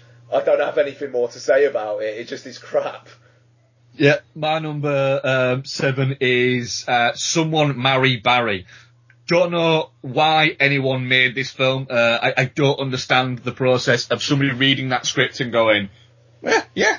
This sounds like a good script there. We'll make this. It's just terrible. It's basically two obnoxious people end up meeting and then end up falling for each other, and then they'll fall out with their friends because they're really obnoxious. That's it. Sounds like rubbish. It's crap. Utter crap. My number 6, The Quiet Ones. Hammer again released bollocks. I talked about it on the show, but it I just listened. There's no point. It's shit. It's bad. It's not scary. The plot is stupid. The ending's really, really bad. It was a real waste of time. My number 6 is The Strange Colour of Your Body's Tears. One of my most anticipated movies of last year. Yeah. And then I watched it. I was going to put it on my biggest disappointments, and then I realised, no, it's shit. It is just shit. Yeah. It's not even pretty shit. It's pretty for maybe 10 minutes, but then the rest of the time, it's just shit. Yeah, it's very dull. Very dull. Yes. My number 5, Sin City: A Dame to Kill For. What happened? Incredibly boring. Eva Green's boobs do nothing to enliven the film at all. And an absolute waste of a really good ensemble cast. It's just really, really bad filmmaking. Yep. My number 5 is Sin City: A Dame to Kill For. You see, even Lottie didn't like it. No, even Lottie didn't like it. Sorry, but yeah. Oh yes, that'd be great. Yeah, that was her opinion on it. Yeah, she's been doing that a lot lately. Sorry. No. Yeah, like you say. Even I got bored of looking at Eva Green's boobs. That's how bad Sin City: A Dame to Kill For is. It makes Eva Green's boobs boring. How did this happen? It is. It's. Yeah, it is just so bad. Yeah, totally. My number 4, They Came Together. I talked about it on the last episode, so just refer back to that. I don't see how people are actually finding it funny. I don't get it. My number 4 is Nurse 3D. Again, a film that I was not expecting anything from, but was really looking forward to. And then I watched, again, very much like Strange Colour of Your Body's Tears, I watched it, and although I enjoyed parts of it and enjoyed the ridiculousness of it, I have to admit, it's fucking terrible. Yeah, not surprised. My number 3, Video Games the Movie. Video games are cool, yeah. Video games are cool, aren't they? Yeah? Oh, yeah. Oh, do you remember that video game? Oh, yeah, that was great. Yeah. 90 minutes. My number 3, The Inbetweeners 2. You're a madman! No, I'm not. It's just misogynist shite. Yeah, it's just fucking terrible. That opening bit with Jay doing the walking himself through the letter of lies, I was just watching it going, seriously? Oh, right, brilliant. This is what it's gonna be. Oh, there's a bit of shit following down a water slide. Oh, ha. Not funny. It's just not funny. Yeah, it's terrible. Hated every second of it. Becky's asking what I'm talking about now. Inbetweeners 2. Still there? My number 2, Lucky McKee's All Cheerleaders Die. You want misogyny? Watch All Cheerleaders Die. Holy crap balls. I've very nearly watched it a few times, but then every time I go to watch it, I go, this sounds like a bad idea. Yeah, no, it just, oh my god, it's so bad. Lucky McKee, what are you doing? No.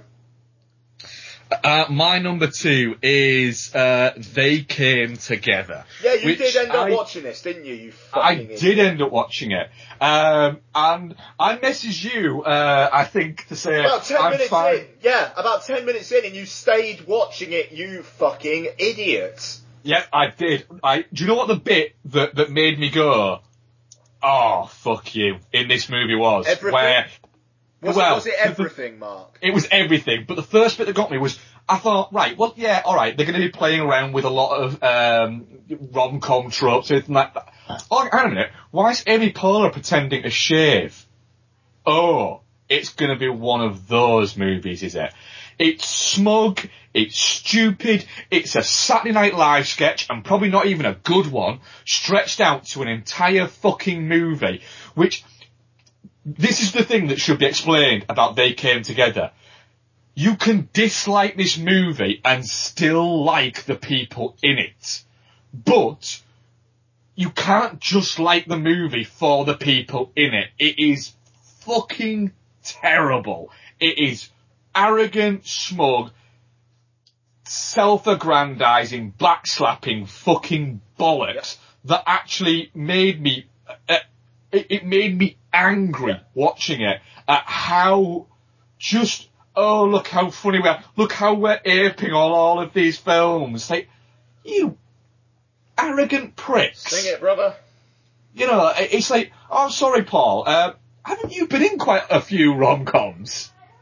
Yeah. You know. Yeah, that's a really good point. The people who are in this film skewering the things that it's skewering are a lot, and most of them, responsible for half of these bloody things that they're skewering. Yeah. It's far too much comedians going, well, we're funny, so if we're all in this together and we're all really funny, it'll be really funny. No, it's gone straight to VOD on pretty much everything, and the reason is because it's shite. It is bollock yogurt. Bollock yogurt! Go on then, what's your number one? My number one worst film of the year is Dumb and Dumber 2, because it's Dumb and Dumber 2. We reviewed it a couple weeks back. I'm going to refer you to that. It's so bad. Yes, it is. I actually forgot. That's how bad it is. I forgot that I'd even watched it. Otherwise, it would have probably been in my worst 10, to be honest. So bad. Right, my number one worst film of last year is The Babadook. It's just shite. And I don't understand. And even when people come to me and say, oh no, but the monster is hurt psychology, it's like, alright, oh okay. Because, do you know what? I didn't get that. That went straight over my head, that really obvious fucking point. Oh, so what you're telling me is she's suffering from post-traumatic stress syndrome, and she's keeping her post-traumatic stress syndrome, she's keeping that at bay by occasionally taking a bowl of worms down to her fucking basement. Wonderful. Oh, brilliant. Now I feel the world is better now. It's shite. It is shite that somebody along the lines has gone, this is great, and people have gone, oh, I better fucking say this is great just in case it is actually fucking great. And everybody has gone, oh, it's brilliant, it's wonderful, it's marvellous. And I'm sat there watching it going, what, when? Every second of that film is excruciating. I didn't hate it nearly as much as you did, but I honestly actually liked it, but hey. Honestly, I would prefer to watch my entire bottom 10, your entire bottom 10 of the past 10 fucking years back to back than ever watch that movie again.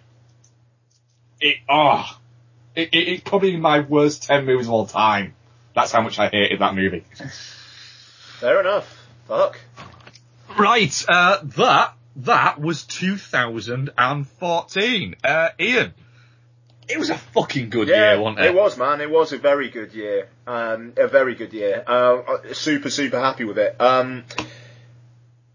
Roll on 2015, you know. If I didn't watch Whiplash this week, 2015 would have got off to a fantastic start, you know, but, we'll see next week what we... Oh yeah, well, we're reviewing it on the show that we're going to start recording after this. So what did I just watch? Oh, Taken 3! What a way to start a year! Yay! Right, so that was our 2014 review show.